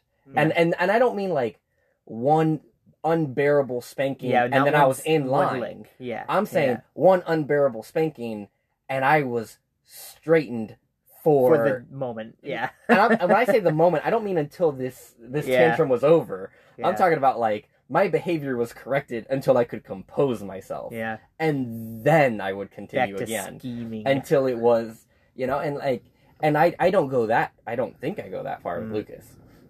But, you know, like, I told Amanda, I said, I understand that you think that. I also understand that while that hurt him, it needed to. It did not, it affected him the way it needed to affect him without it being like, I've bloodied him or bruised him even, you know? And like, and it was just, I hate to say it was like the best moment, but like the second spank where he was like, ha, like he flinched. And then my eyes locked with my wife's. Yeah, no. And in like, that moment, she knew. Like he got it and he like winced and then like made dead eye contact. I was like, ha, that didn't hurt. Ha ha ha ha. And I just looked at her. I was like, you take over at this point, like, son, let's go for a drive. And so like to a hotel. You know, and those are the moments where it's like, man, like, boy, did I have a rage, but it's just like, walk away. Like it's not, nothing's gonna change. Walk away, let things calm, you know, and just like they're not equipped, they're not capable. And, and like, and sometimes like they'll do things that you'll be like, oh no, like, is that a bad habit of mine that I've imparted? Or, and it's just like, you don't know, like there's so much change that occurs. Yeah. You know, it's just, There was a mom at our church talking about, so she had a boy first, and then she had twin girls, and there were like maybe 6 or 7 years between them. And she said, with the boy, it's like I had to smack him, I had to spank him, I had, take a belt to him. I'd grab him, and like if he was getting into something he shouldn't have been, I'd just grab him by the wrist and like pull him, like yank him out of the way, and like drag him to back to the car, or like drag him out of church or whatever. And anyway, but she said I had girls, and like they would act up. And I just remember the first time that I really like grabbed one of my girls by the wrist and like pulled her like I would have done my son. And I realized, oh, like she's not the same as my son. Like I can't, like she's way more delicate, just, part of that just by virtue of being a girl. It's like if I were to spank her as hard as I spank my son, like I might, leave some bad bruises. So it's like, just kind of knowing the difference between a son and a daughter, or even just like a boy of a different temperament or a girl of different temperaments. Like you're saying, your oldest two are a boy and a boy. So it's like, one is really defiant, and then the other one, a look is enough. And like I said, I'm praying. I am actually praying that like, God would bless me, that our first would be like pretty compliant and pretty eager to please just out of the box. But again, it's like, I'll have my hopes, and then I'll try to roll with whatever punches I wind up seeing. But yeah, I think with kids, like at times there's an illusion of control. That's like, oh, like if I do these things this way, this will turn out like, and it's just, it's an unfortunate lie that we tell ourselves, because it's like, because then like when things don't go that way, we get hard on ourselves, or we get critical, and we don't account for like they're learning from us and they're around us a lot, but they're also observing other people. They're observing, when you're going to the grocery store, hey, that person didn't hold the door open, or that person did hold the door open, and just, so again, just always having to be present and on top of it, and trying to see the world even through their eyes sometimes, where it's like, hey, that was really nice of that person. Like, maybe they noticed it, maybe they didn't. But if they didn't notice it, cool, you've just pointed out a good behavior or a bad behavior. And if they did notice it, you're reinforcing that, and I think, my mom actually, I think, does a really good job of that. Like when she watches anything with the kids, she's constantly, I think they hear her more than they hear the show. That they're watching, because she's constantly like, oh, that was a really nice thing, or oh, why do you think they did that, or oh, do you see how they did that thing and that affected someone else? And she's constantly on that. That's something I really want to be intentional about cultivating, is just like mindfulness type conversations where they're reflecting on the things that they're watching, instead of just mindlessly absorbing whatever content that they're looking at. Like asking them follow-up questions, asking them analysis or like comprehension questions, even as they engage with that type of stuff. Because like, man, I've seen kids turn into zombies when they engage with any, like, you put any type of screen in front of them. I was talking to a couple of friends of ours a couple days ago, and they have a daughter, and they're very intentional. Like, they try to not have screens be a part of their daughter's life, and their kid got hurt pretty seriously, and like they had to go to the hospital, and in order to calm her down, they gave her the mom's phone with like Elmo on it, like an Elmo video, and they said she was just like zombified, like just totally enthralled by that phone. It's like, and so she had knocked out one of her own teeth. Oh God. And like she's a year and a half. And it's like, so she should not be losing teeth yet at this point. Like she's getting them, but she knocked out one of her own teeth, like blood, just, they wound up going to the hospital, all that. And, but then it's like, as soon as they put that in front of her, she just stopped crying, and she was like enthralled by this god called Elmo in front of her. And they were like, man, as much as I was happy that like she wasn't in pain anymore, I was also really nervous because it's like she's never had this before. I mean, she's seen a television and like she's, you know, we've watched, you know, maybe like a Disney movie together or watch Lion King or something. But it's like, you know, to have just this specific thing that's like it's Elmo, it's cocaine. You know, it's made specifically to hack the brain of a child and to make them, you know, enthralled by it. And it's like, man, I was really nervous for, you know, it's like I gave my daughter opium in order to help her, you know, not cry over her busted tooth.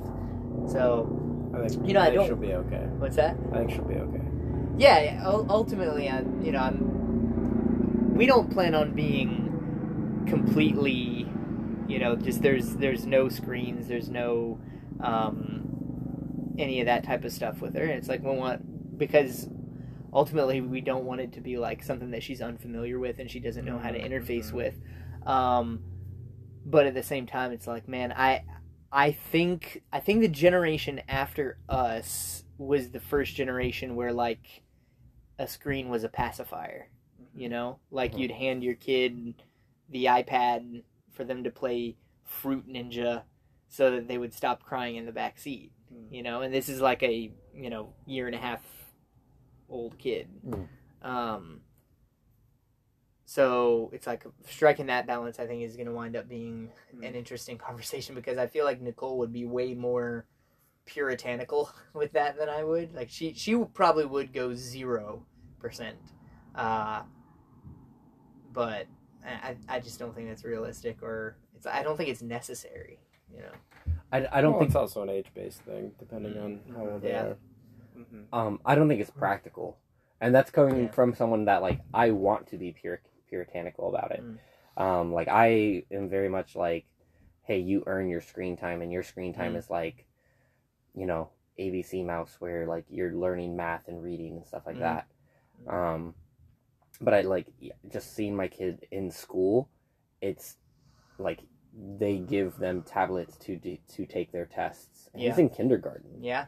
You know, it's just unfortunate, but like he does like, so much on a computer or on a screen now, schoolwork wise, and even like professionally. Like technology will change by the time they become professionals. But like, I think anybody with, you know, any type of past can look at, you know, them growing up and being like, oh, typewriters to tablets, or even just like a change. Pen. Like, you know, there comes a point in a society where it's like, okay, we got to be teaching like a 3-year-old how to hold a crayon in the same way that they're going to hold a pen later on, in the shape of their hand and everything, because this is a tool they're going to have to interact with for the rest of their life. And eventually iPads became that. It's like, look, touch screens you're going to be swiping and, you know, tapping on screens for the rest of your life. So we need to equip you with these skills, you know. It's a pretty simple skill though. So it's really not much that you have to prep on that. I think there's a big difference between interfacing with the screen and just passively watching, consuming content. One does not have to have all of the negatives of the other. It's just they are very well connected, and once you introduce one, it's going to be harder to keep the other out. Yeah, and they can both be really bad, or they can both be good, as far as like, you know, like Candy Crush.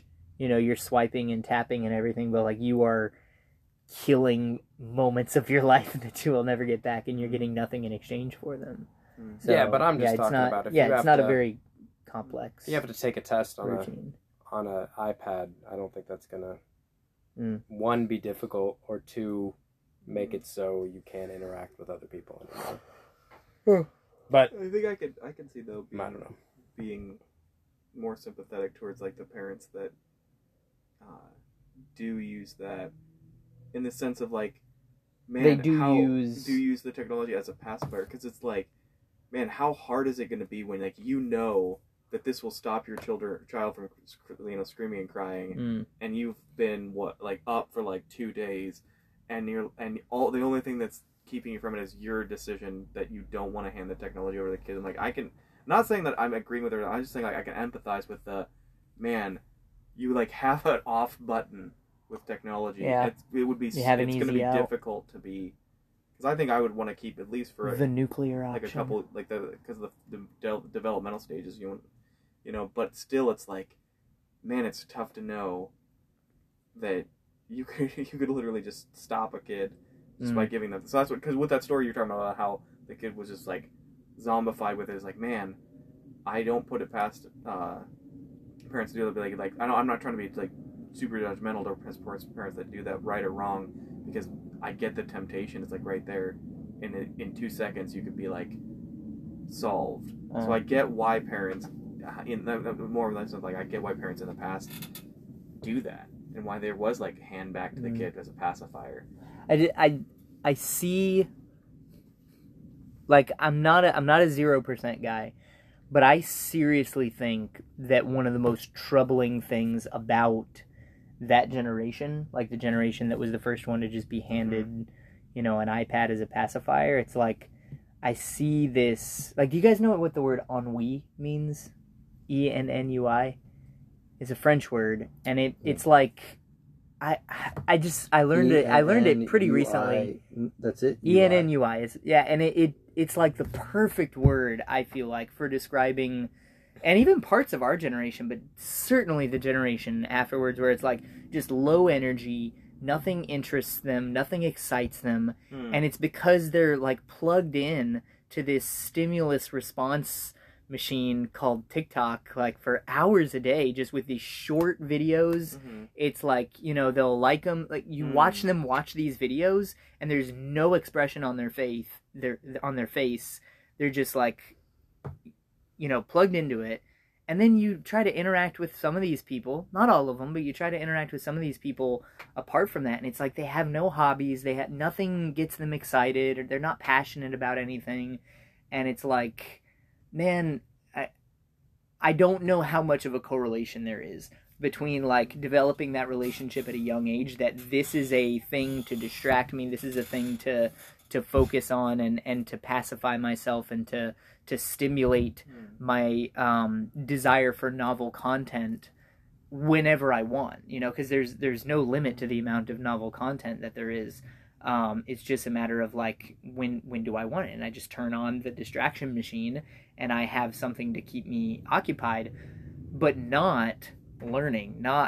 Like you guys have heard of maybe the things that TikTok does in China, like the things that the Chinese government does to TikTok, where it's like every other video has to be something educational. So they'll learn about a Chinese philosopher, or they'll learn how to write a Chinese character or something.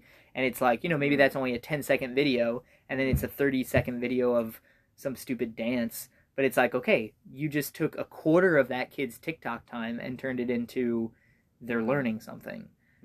Art appreciation or cultural, like Chinese cultural appreciation. And then the version that they're propagating in the United States is like specifically dumbing people down. And it's like, it's killing. It's like what porn does to a person's sex drive, where it's like you just give them unlimited access to like all of the stimulus that they could want, and then it just kills the reality for them. And it does the same thing like with social interaction. I think it does the same thing with trying to find and interact with beauty and interact with like not just visually beautiful things, but like beautiful stories, beautiful realities. And that word I think is so perfect, because it's talking about like how they're just adrift. Like it's a generation that's just adrift, and they're so many of them are not locked into anything. And because of that, like stimulus of novel. Yeah, it's like they don't know what it's like to be bored. I'm not like glorifying the idea of being bored. I'm not trying to put our childhood on a pedestal, but it's like they don't know what it's like to not have something to put in front of them in that moment that would distract them sufficiently that they wouldn't feel bored. And not only just a distraction, but a distraction that keeps you distracted because it is changing every 5 to 10 seconds. Oh my goodness. Or that's specifically tailored to them and their preferences. Correct. Yeah, it's like the algorithm learns what they want. I was at a restaurant, I think I might have talked about this on the podcast. I was at a restaurant a couple months ago, It was that Walk On. Oh yeah. Yeah, Walk-Ons. And it's like one of the TVs was set to this channel, and the channel The Chav. was I don't know if that's what it was called, but it was like it's almost like what Vines were or what TikTok is, where it's like it was just Probably. a 7-second TV or video whatever. of a guy falling off of a bicycle, and then a 7-second video of a cute cat, and then a 7-second video of a group of kids doing a dance, and then and it was just like on loop, and I'm like, oh my goodness, there's like no continuity. It's like if you wanted to train a person for like there's words in child psychology for like the things you want to instill, like object permanence, right? It's like here's the cup has been on the table the whole time, and you know it's there, and then it's like, okay, no, we're just gonna switch the visual thing in front of you every 7 seconds. And then the other one is like it's something to do with plot. It's like I forget what it is, but it's like the idea that things have story, and it's like, man, even if you're watching a stupid 11-minute cartoon, like an episode of SpongeBob or whatever, it's like there's at least a story that requires you to follow a narrative for 11 minutes instead of just like, well, here's a guy blowing the world's largest bubble, and then here's a guy falling off a skateboard, and here's a guy skydiving, and it's oh my goodness, like it's maddening. And I'm like, I really do think if you wanted to ruin the mental capacity of a generation, I don't think you could come up with anything better. Well, you know? I don't know about that. Well, maybe lobotomy. Yeah. I was gonna say. The lobotomies are pretty efficient. If you wanted to do it without Effective. drugs or Something physically that would cause interacting an with the brain, incredible uproar. a Something sledgehammer. that's subtle. Yeah, Probably exactly. the best subtle way. Exactly. I mean, it's very much the, slowly Yeah. turning up the fire. Yeah, like lobotomies cause cultural outrage. Like people would be, oh, that's horrific. But then it's like, this was just on display in a, and it's not vulgar. It's not anything grotesque or sexually explicit or anything. But it's just like, I literally thought of the word just mind numbing. It takes your mind and it numbs it to new stimuli. I think the thing that worries me the most about that, out of anything, is we're already, like, generations back, we're getting really bad at reading context, getting into how things are contextually formatted instead of just like bullet point, bullet point, bullet point. And this, like, anytime I've watched those videos where it's that short, like 10-second, 15-second clip, and then you're like always like an argument or something, or like somebody's arguing with the whole like this situation happens, there's a big fight and they're going back and forth. They cut it like minutes into what the fight, how the fight started, so you don't know don't know what's going on. Like there's like no explanation. It's of, just like, who these people are, what person's upset, what person's defending, and then it stops before the story ends. And and like every time I go see those videos, like I've seen a couple of those, I always want to go to the comment section, like maybe someone knows what got said, like what this even is, because it's just the two people like yelling and the conclusion, and it's just funny, the climax of every movie stitched together, like one after the other. But not even in climax, because it stops before the end. Like it just is like it's starting to escalate and then it stops, which is the weirdest thing to me. Is like, why did you cut it there? Yeah. But what's funny is like I go to the comment section on that. That's the interesting part, to see like what if they have any more. But what, and then there's this comment upon comment of like, what's happening here? Who is this? Like, what is, like, it's like, so you guys don't understand this either. So what's the entertainment there? Like, what are we focusing It's random. on? Yeah. Yeah. It's no, like but no. That's right past it. That's it's what on I'm saying. purpose. Yeah, that's what I'm saying is the entertainment. Is that it's just. It is taken out of context on purpose. Yeah. Yeah. But I'm not necessarily worried about that, because I think that's just it's actually kind of creative. I don't get it. I'm not of that generation. But I'm not too worried about that stuff. And also, there are a lot of things that I think, well, I'm not going to say are educational, but do have context. That, I mean, movies are not going anywhere. People are still watching movies. They may not like them. That's true. But I can criticize and say that the level of storytelling and whatnot is getting, you could say in one sense, getting dumber. But I think that, I think the general population, and that's just going to be a subjective term, I guess, but they've never been smart. And I think you always have your outliers that usually find a way. I'm just waiting for Eric to use the word sheeple. I don't want to use the word sheeple, but that's just, if your mind is created in such a way where it needs more stimulus or stimuli, and it's not getting it through these videos, it will find a way. Life finds a way. There you go. But do you need the stimulus? Oh, we've always needed the stimulus or stimuli. Nobody lives a boring life. You know, I just think that nobody lives a boring life. No one in history? Yeah. I mean, you could say... I mean, it's like, there was a time when it's like, you know, you would be plowing a field for 12 hours a day, and, I mean, you would sing, you would find a way to entertain yourself, but it's like, as far as exterior stimulus, to be the thing that's... Plowing is exterior. I mean, you have to work. You're engaged with a task, rather than, like, I think the worrying Passively thing is, like, engaging. I'm sitting on my sofa, like, I am so...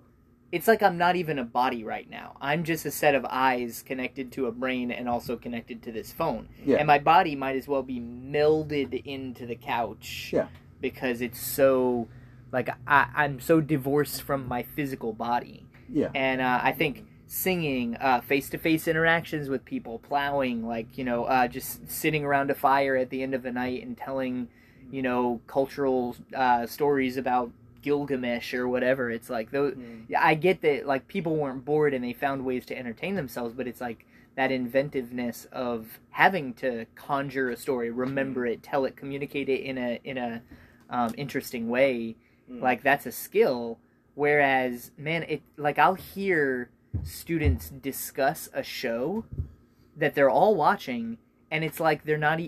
At no point does anyone utter a complete sentence, right? It's like they just say a thing that references a thing that happened, and then that cue leads them all, oh yeah, that was crazy, and then this other part that, oh yeah, and it's scary.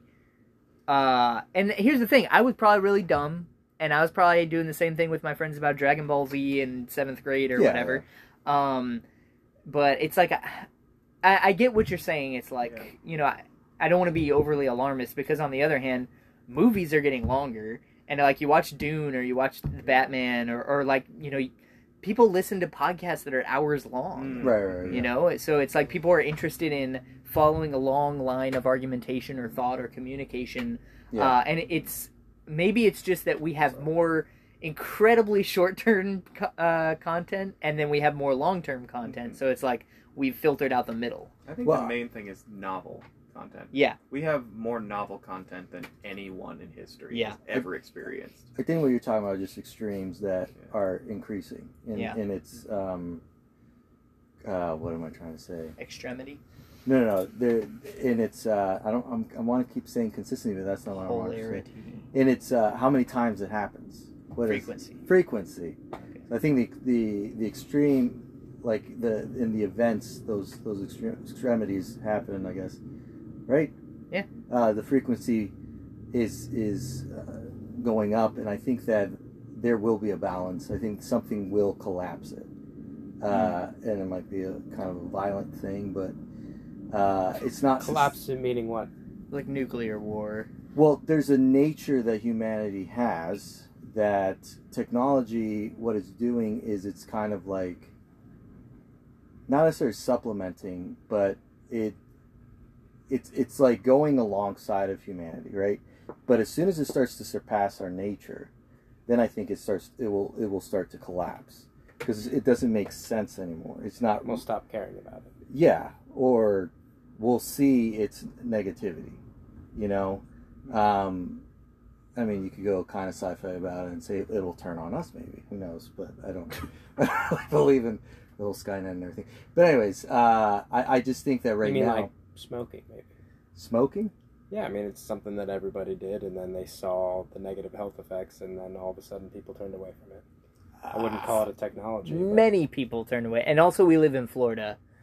Like, I'm talking about general trends here. I'm not talking about specific instances. Well, I think just people smoke different things now. That's an argument for more people. You know, no, a lot fewer people smoke in Florida than in referring to cigarettes. And cigarettes specifically. Yeah, but I think that, and that's I'm not really gonna argue that, but I do think that trends come and go. Mm-hmm. But well, I'm trying to make your point. Yeah, well, I wouldn't use. You see you see the negativity, Yeah. and that causes a reversal. And of a trend. there is, you can find places where, it's not very technologically friendly, and it's more about being, in touch with nature and a sense of spirituality or whatnot. Where The Amish.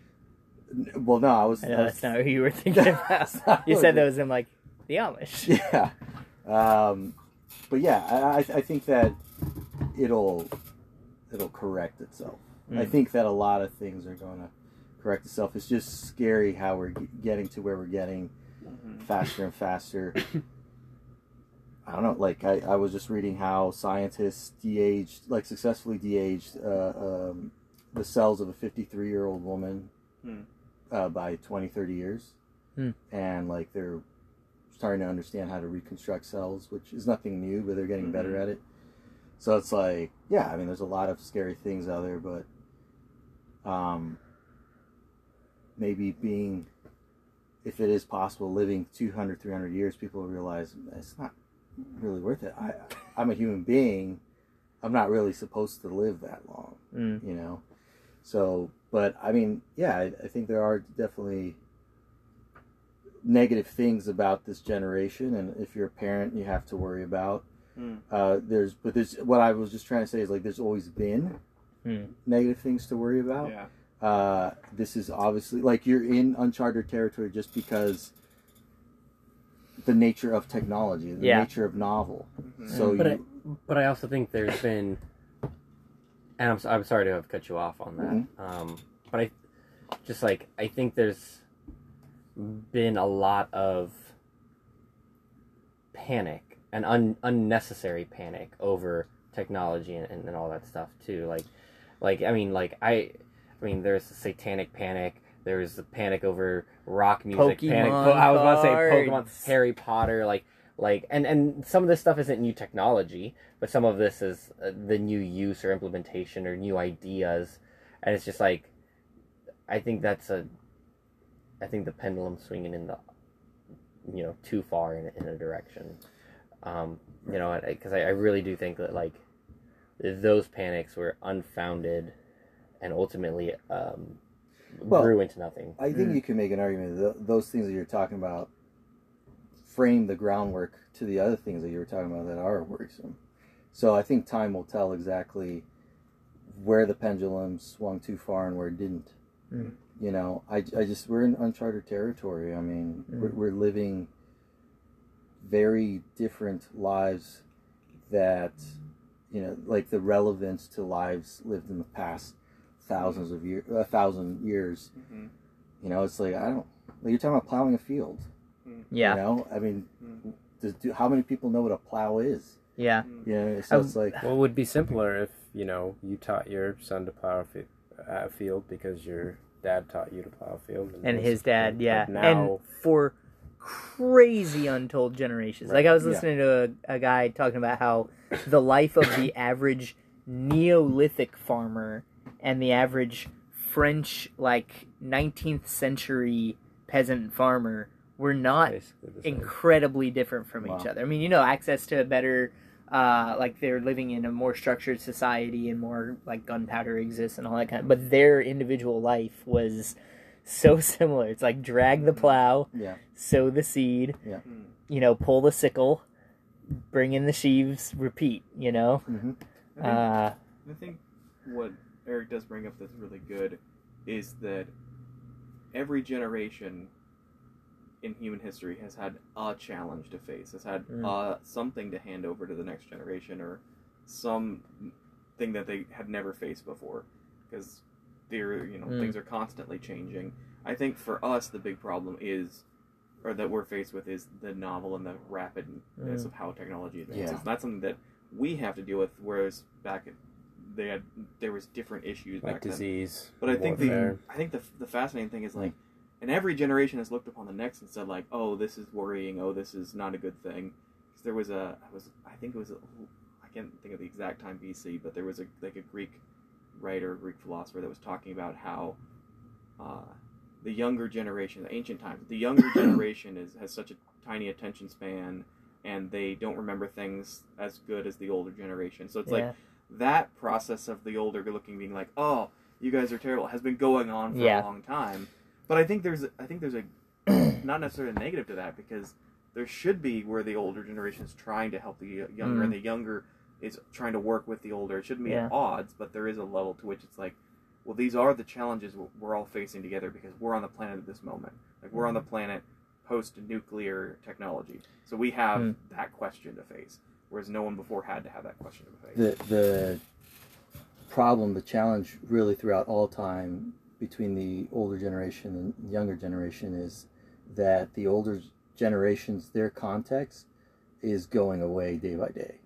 And the newer one, they're going into it. And then, eventually you go over the hill kind of thing. But, like, we're losing our context. There's people that were in our lives that are no longer in our lives, and things that no longer have any, like, meaning. Yeah, globalism changes things. Like, oh, I'm living in an Armenian community, but, like, in Los Angeles. Or I'm living in a Somalian community in Detroit. Yeah. Or it's just like people are people and cultures and groups are removed from their homelands. They're displaced by famines, they're displaced by wars and things like that. And that's not new. Like, famines and wars aren't new, but having somewhere to go instead of just being exterminated, like, that's actually relatively new. Like, the Armenians being able to go across the planet and escape the genocide and go to LA or whatever. It's like the idea that you could afford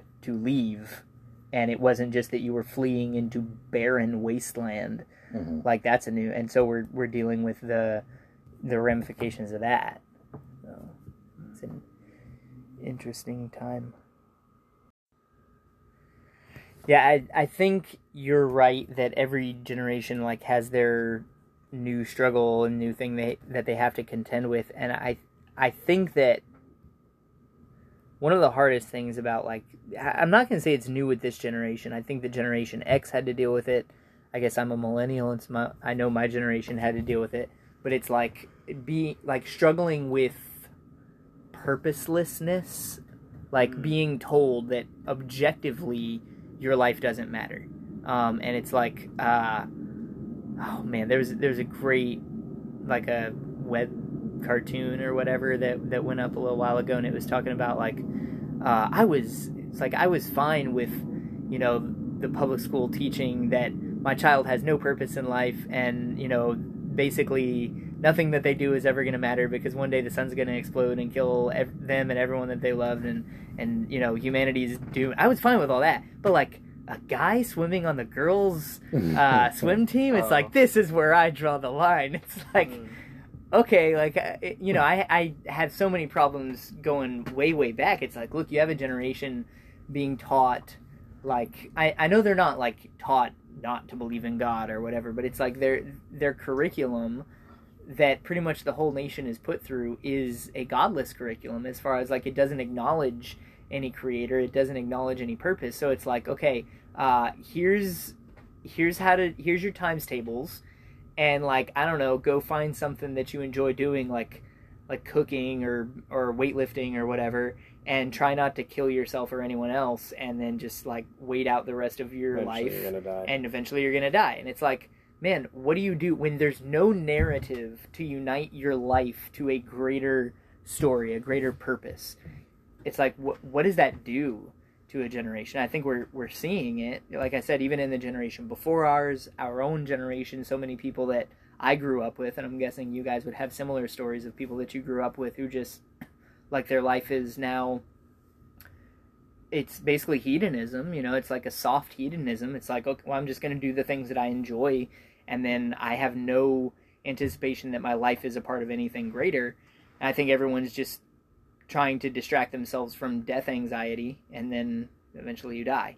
And that's, like, being a Christian, it's like, I want to make sure that I'm instilling in my daughter the same thing that I'm really trying to instill in my students now and the kids at our church, which is like, look, you are a citizen of a kingdom that is going forth and conquering the entire world.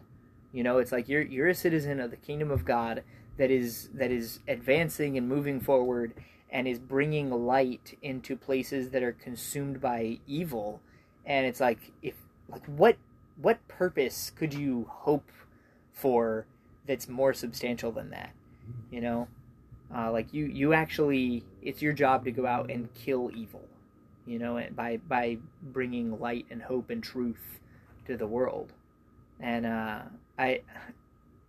man, don't get me wrong, it must have sucked growing up, you know, when the problem was the nuclear problem, like, and you know, it still is, as we're definitely seeing. That problem hasn't gone away. It's just, you know, chilled out, I guess, or it's been hiding for 30 years or so.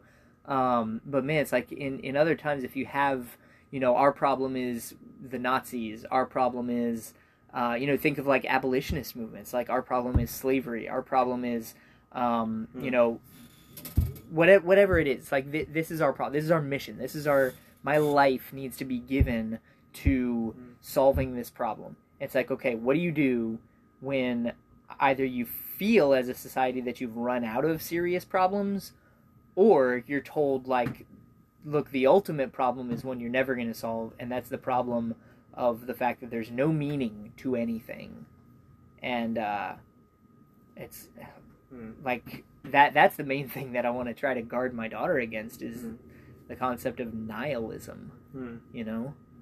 And I honestly, like, it's very hopeful because I think that's the one that I stand the best chance of guarding her against. Like, I'm not gonna, there's gonna come a time when, like, she's probably on her phone more than I want her to be, and there's gonna come a time when, you know, she thinks about music in ways that I wish she didn't think about it. But it's like, man, if I can make sure that I'm constantly communicating to her, not just in words, but like in the way that I live my life, that like we are combatants in a kingdom, like we're engaged in a war and we're winning, you know, like we're actually on the winning side, and we get to, you know, lavish ourselves in the joy of the victory of King Jesus. It's like that.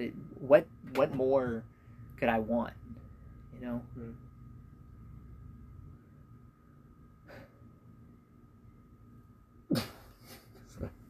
I mean, like, tell me. What you more know, like could you want? black licorice jelly beans. I love licorice jelly beans. Oh, Thank you. that What and else? not Thank having to you. deal with TikTok. Not having to deal with TikTok. Well, I want my daughter to not know that phones exist until she's at least like 25. We may not need phones when she's 25. That's true, because So- we'll just be hyperlinked. Yeah, I don't know. Elon Musk will have all of our brains Yeah. uploaded to the I don't know, what currency will he have invented that's powered by human cognition? He's pretty invested in Bitcoin.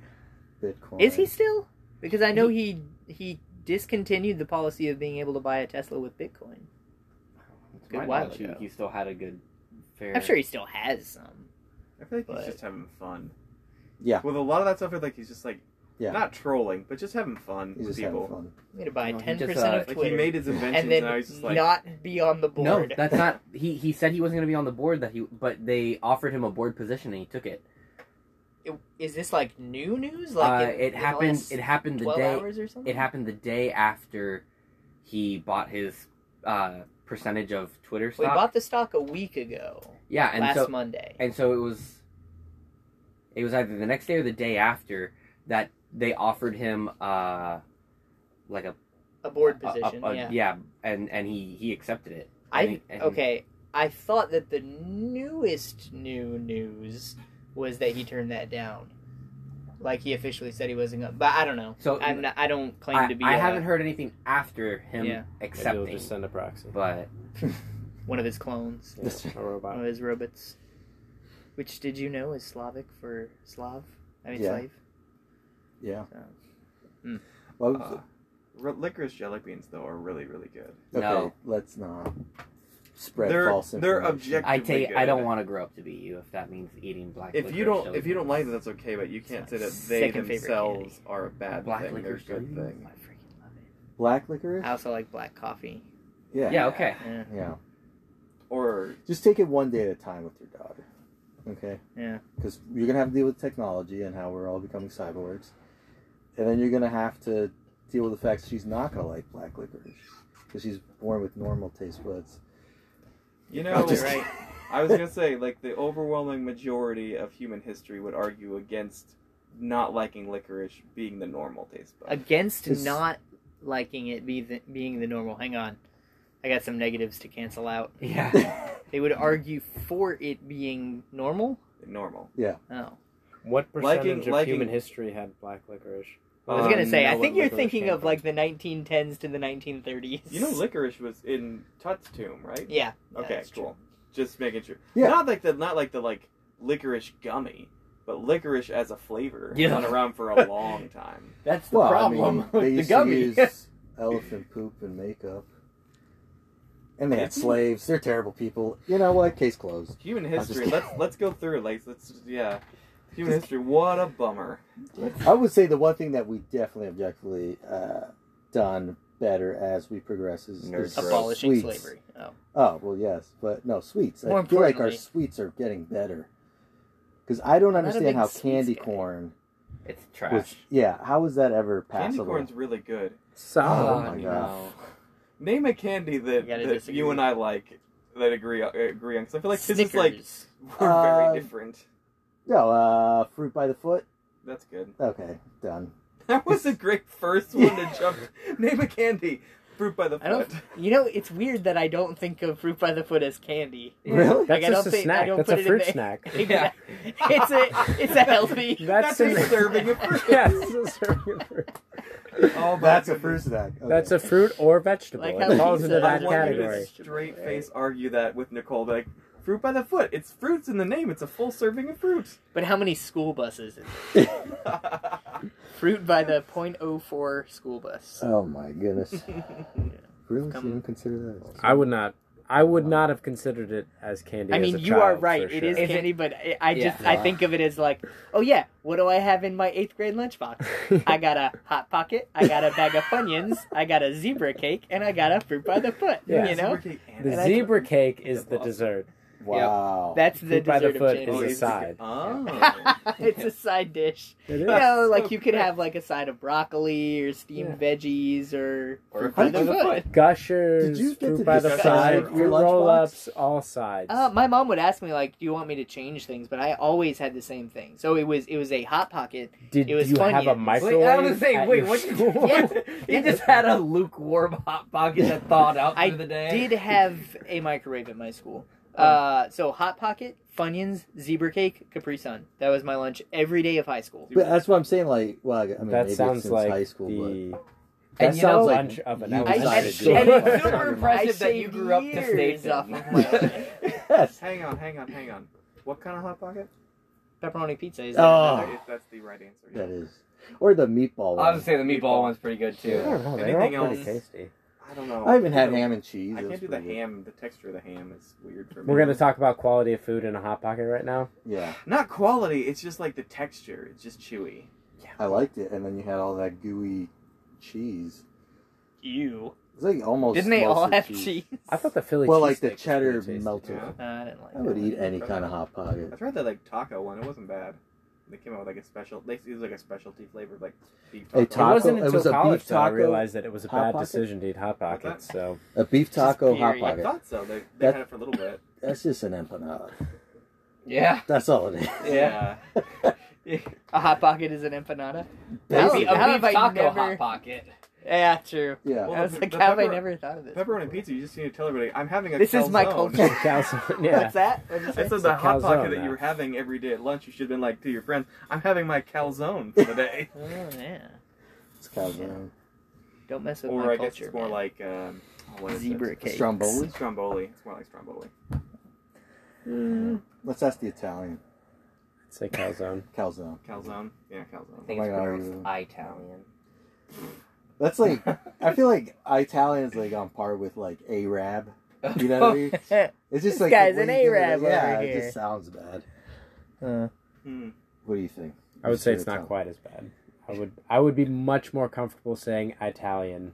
Oh, really? Yes. You remember back in 2001 when everybody started to pay attention to the Middle East and everyone started saying Iraq instead of Iraq, Yeah. right? I feel like that's what's happening now with Kyiv. Yep, I'm saying Kyiv. It's like I've always said Kiev, Yeah, and now then it's people are Kyiv. like, "Oh, Kyiv." Like, oh, did you hear about what's going on in Kyiv? It's like, oh, are we saying it that way now? Did it change its name? No. No, it's. I feel like it's always we technically were always been pronouncing it Kyiv. wrong. But No. it's this, like, Yes. with Iraq. Okay, you know what? No way. It's been I was 20 pronouncing years. a foreign country city wrong? No. They were changed pronouncing it. it Like wrong. the war happened, I had it and right. the reporters like, so how do I get to Kiev? And they're like, you mean Kyiv? And they're like, oh my gosh, Wow. this just in, breaking story. This is the first part. It's been 20 years and 7 failed wars, and I'm back to saying Iraq. I say Iraq. Really? Yeah, I don't say like, oh, have you been to Iraq lately? Like I say Iraq. I The say capital however of people Iraq are saying. is- If the vibe is Iraq, I'll say Iraq. I don't know. What a cosmopolitan. Yeah, However it comes out, it comes out. yeah. Well, because there's no Iraqis or Iraqis. Iraqis. Iraqis? I don't know. But they're not here to correct me. Iraqi and Bullwinkle. New idea for a comic strip. Oh. You Stop the haven't- presses. Do you know the B-52s, the band?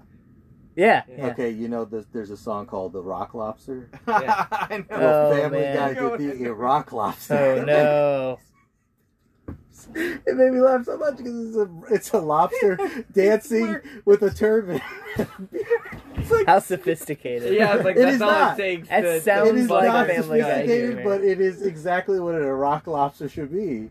And it's like Middle Eastern sounding, the way And he's Peter's doing singing this it. little, like, Yeah, he's like, like, I'm like, I really appreciate I that. like how Yeah. it's taken out Daniel over here. oh my god. Daniel and I get it. He's like cried. It was so clever. funny. It was clever. And Sometimes the simplest things 14 are... minutes of Mm. I'll have to edit like all of this out there you go. for cultural sensitivity. Hmm. Okie dokie. See you later, guys.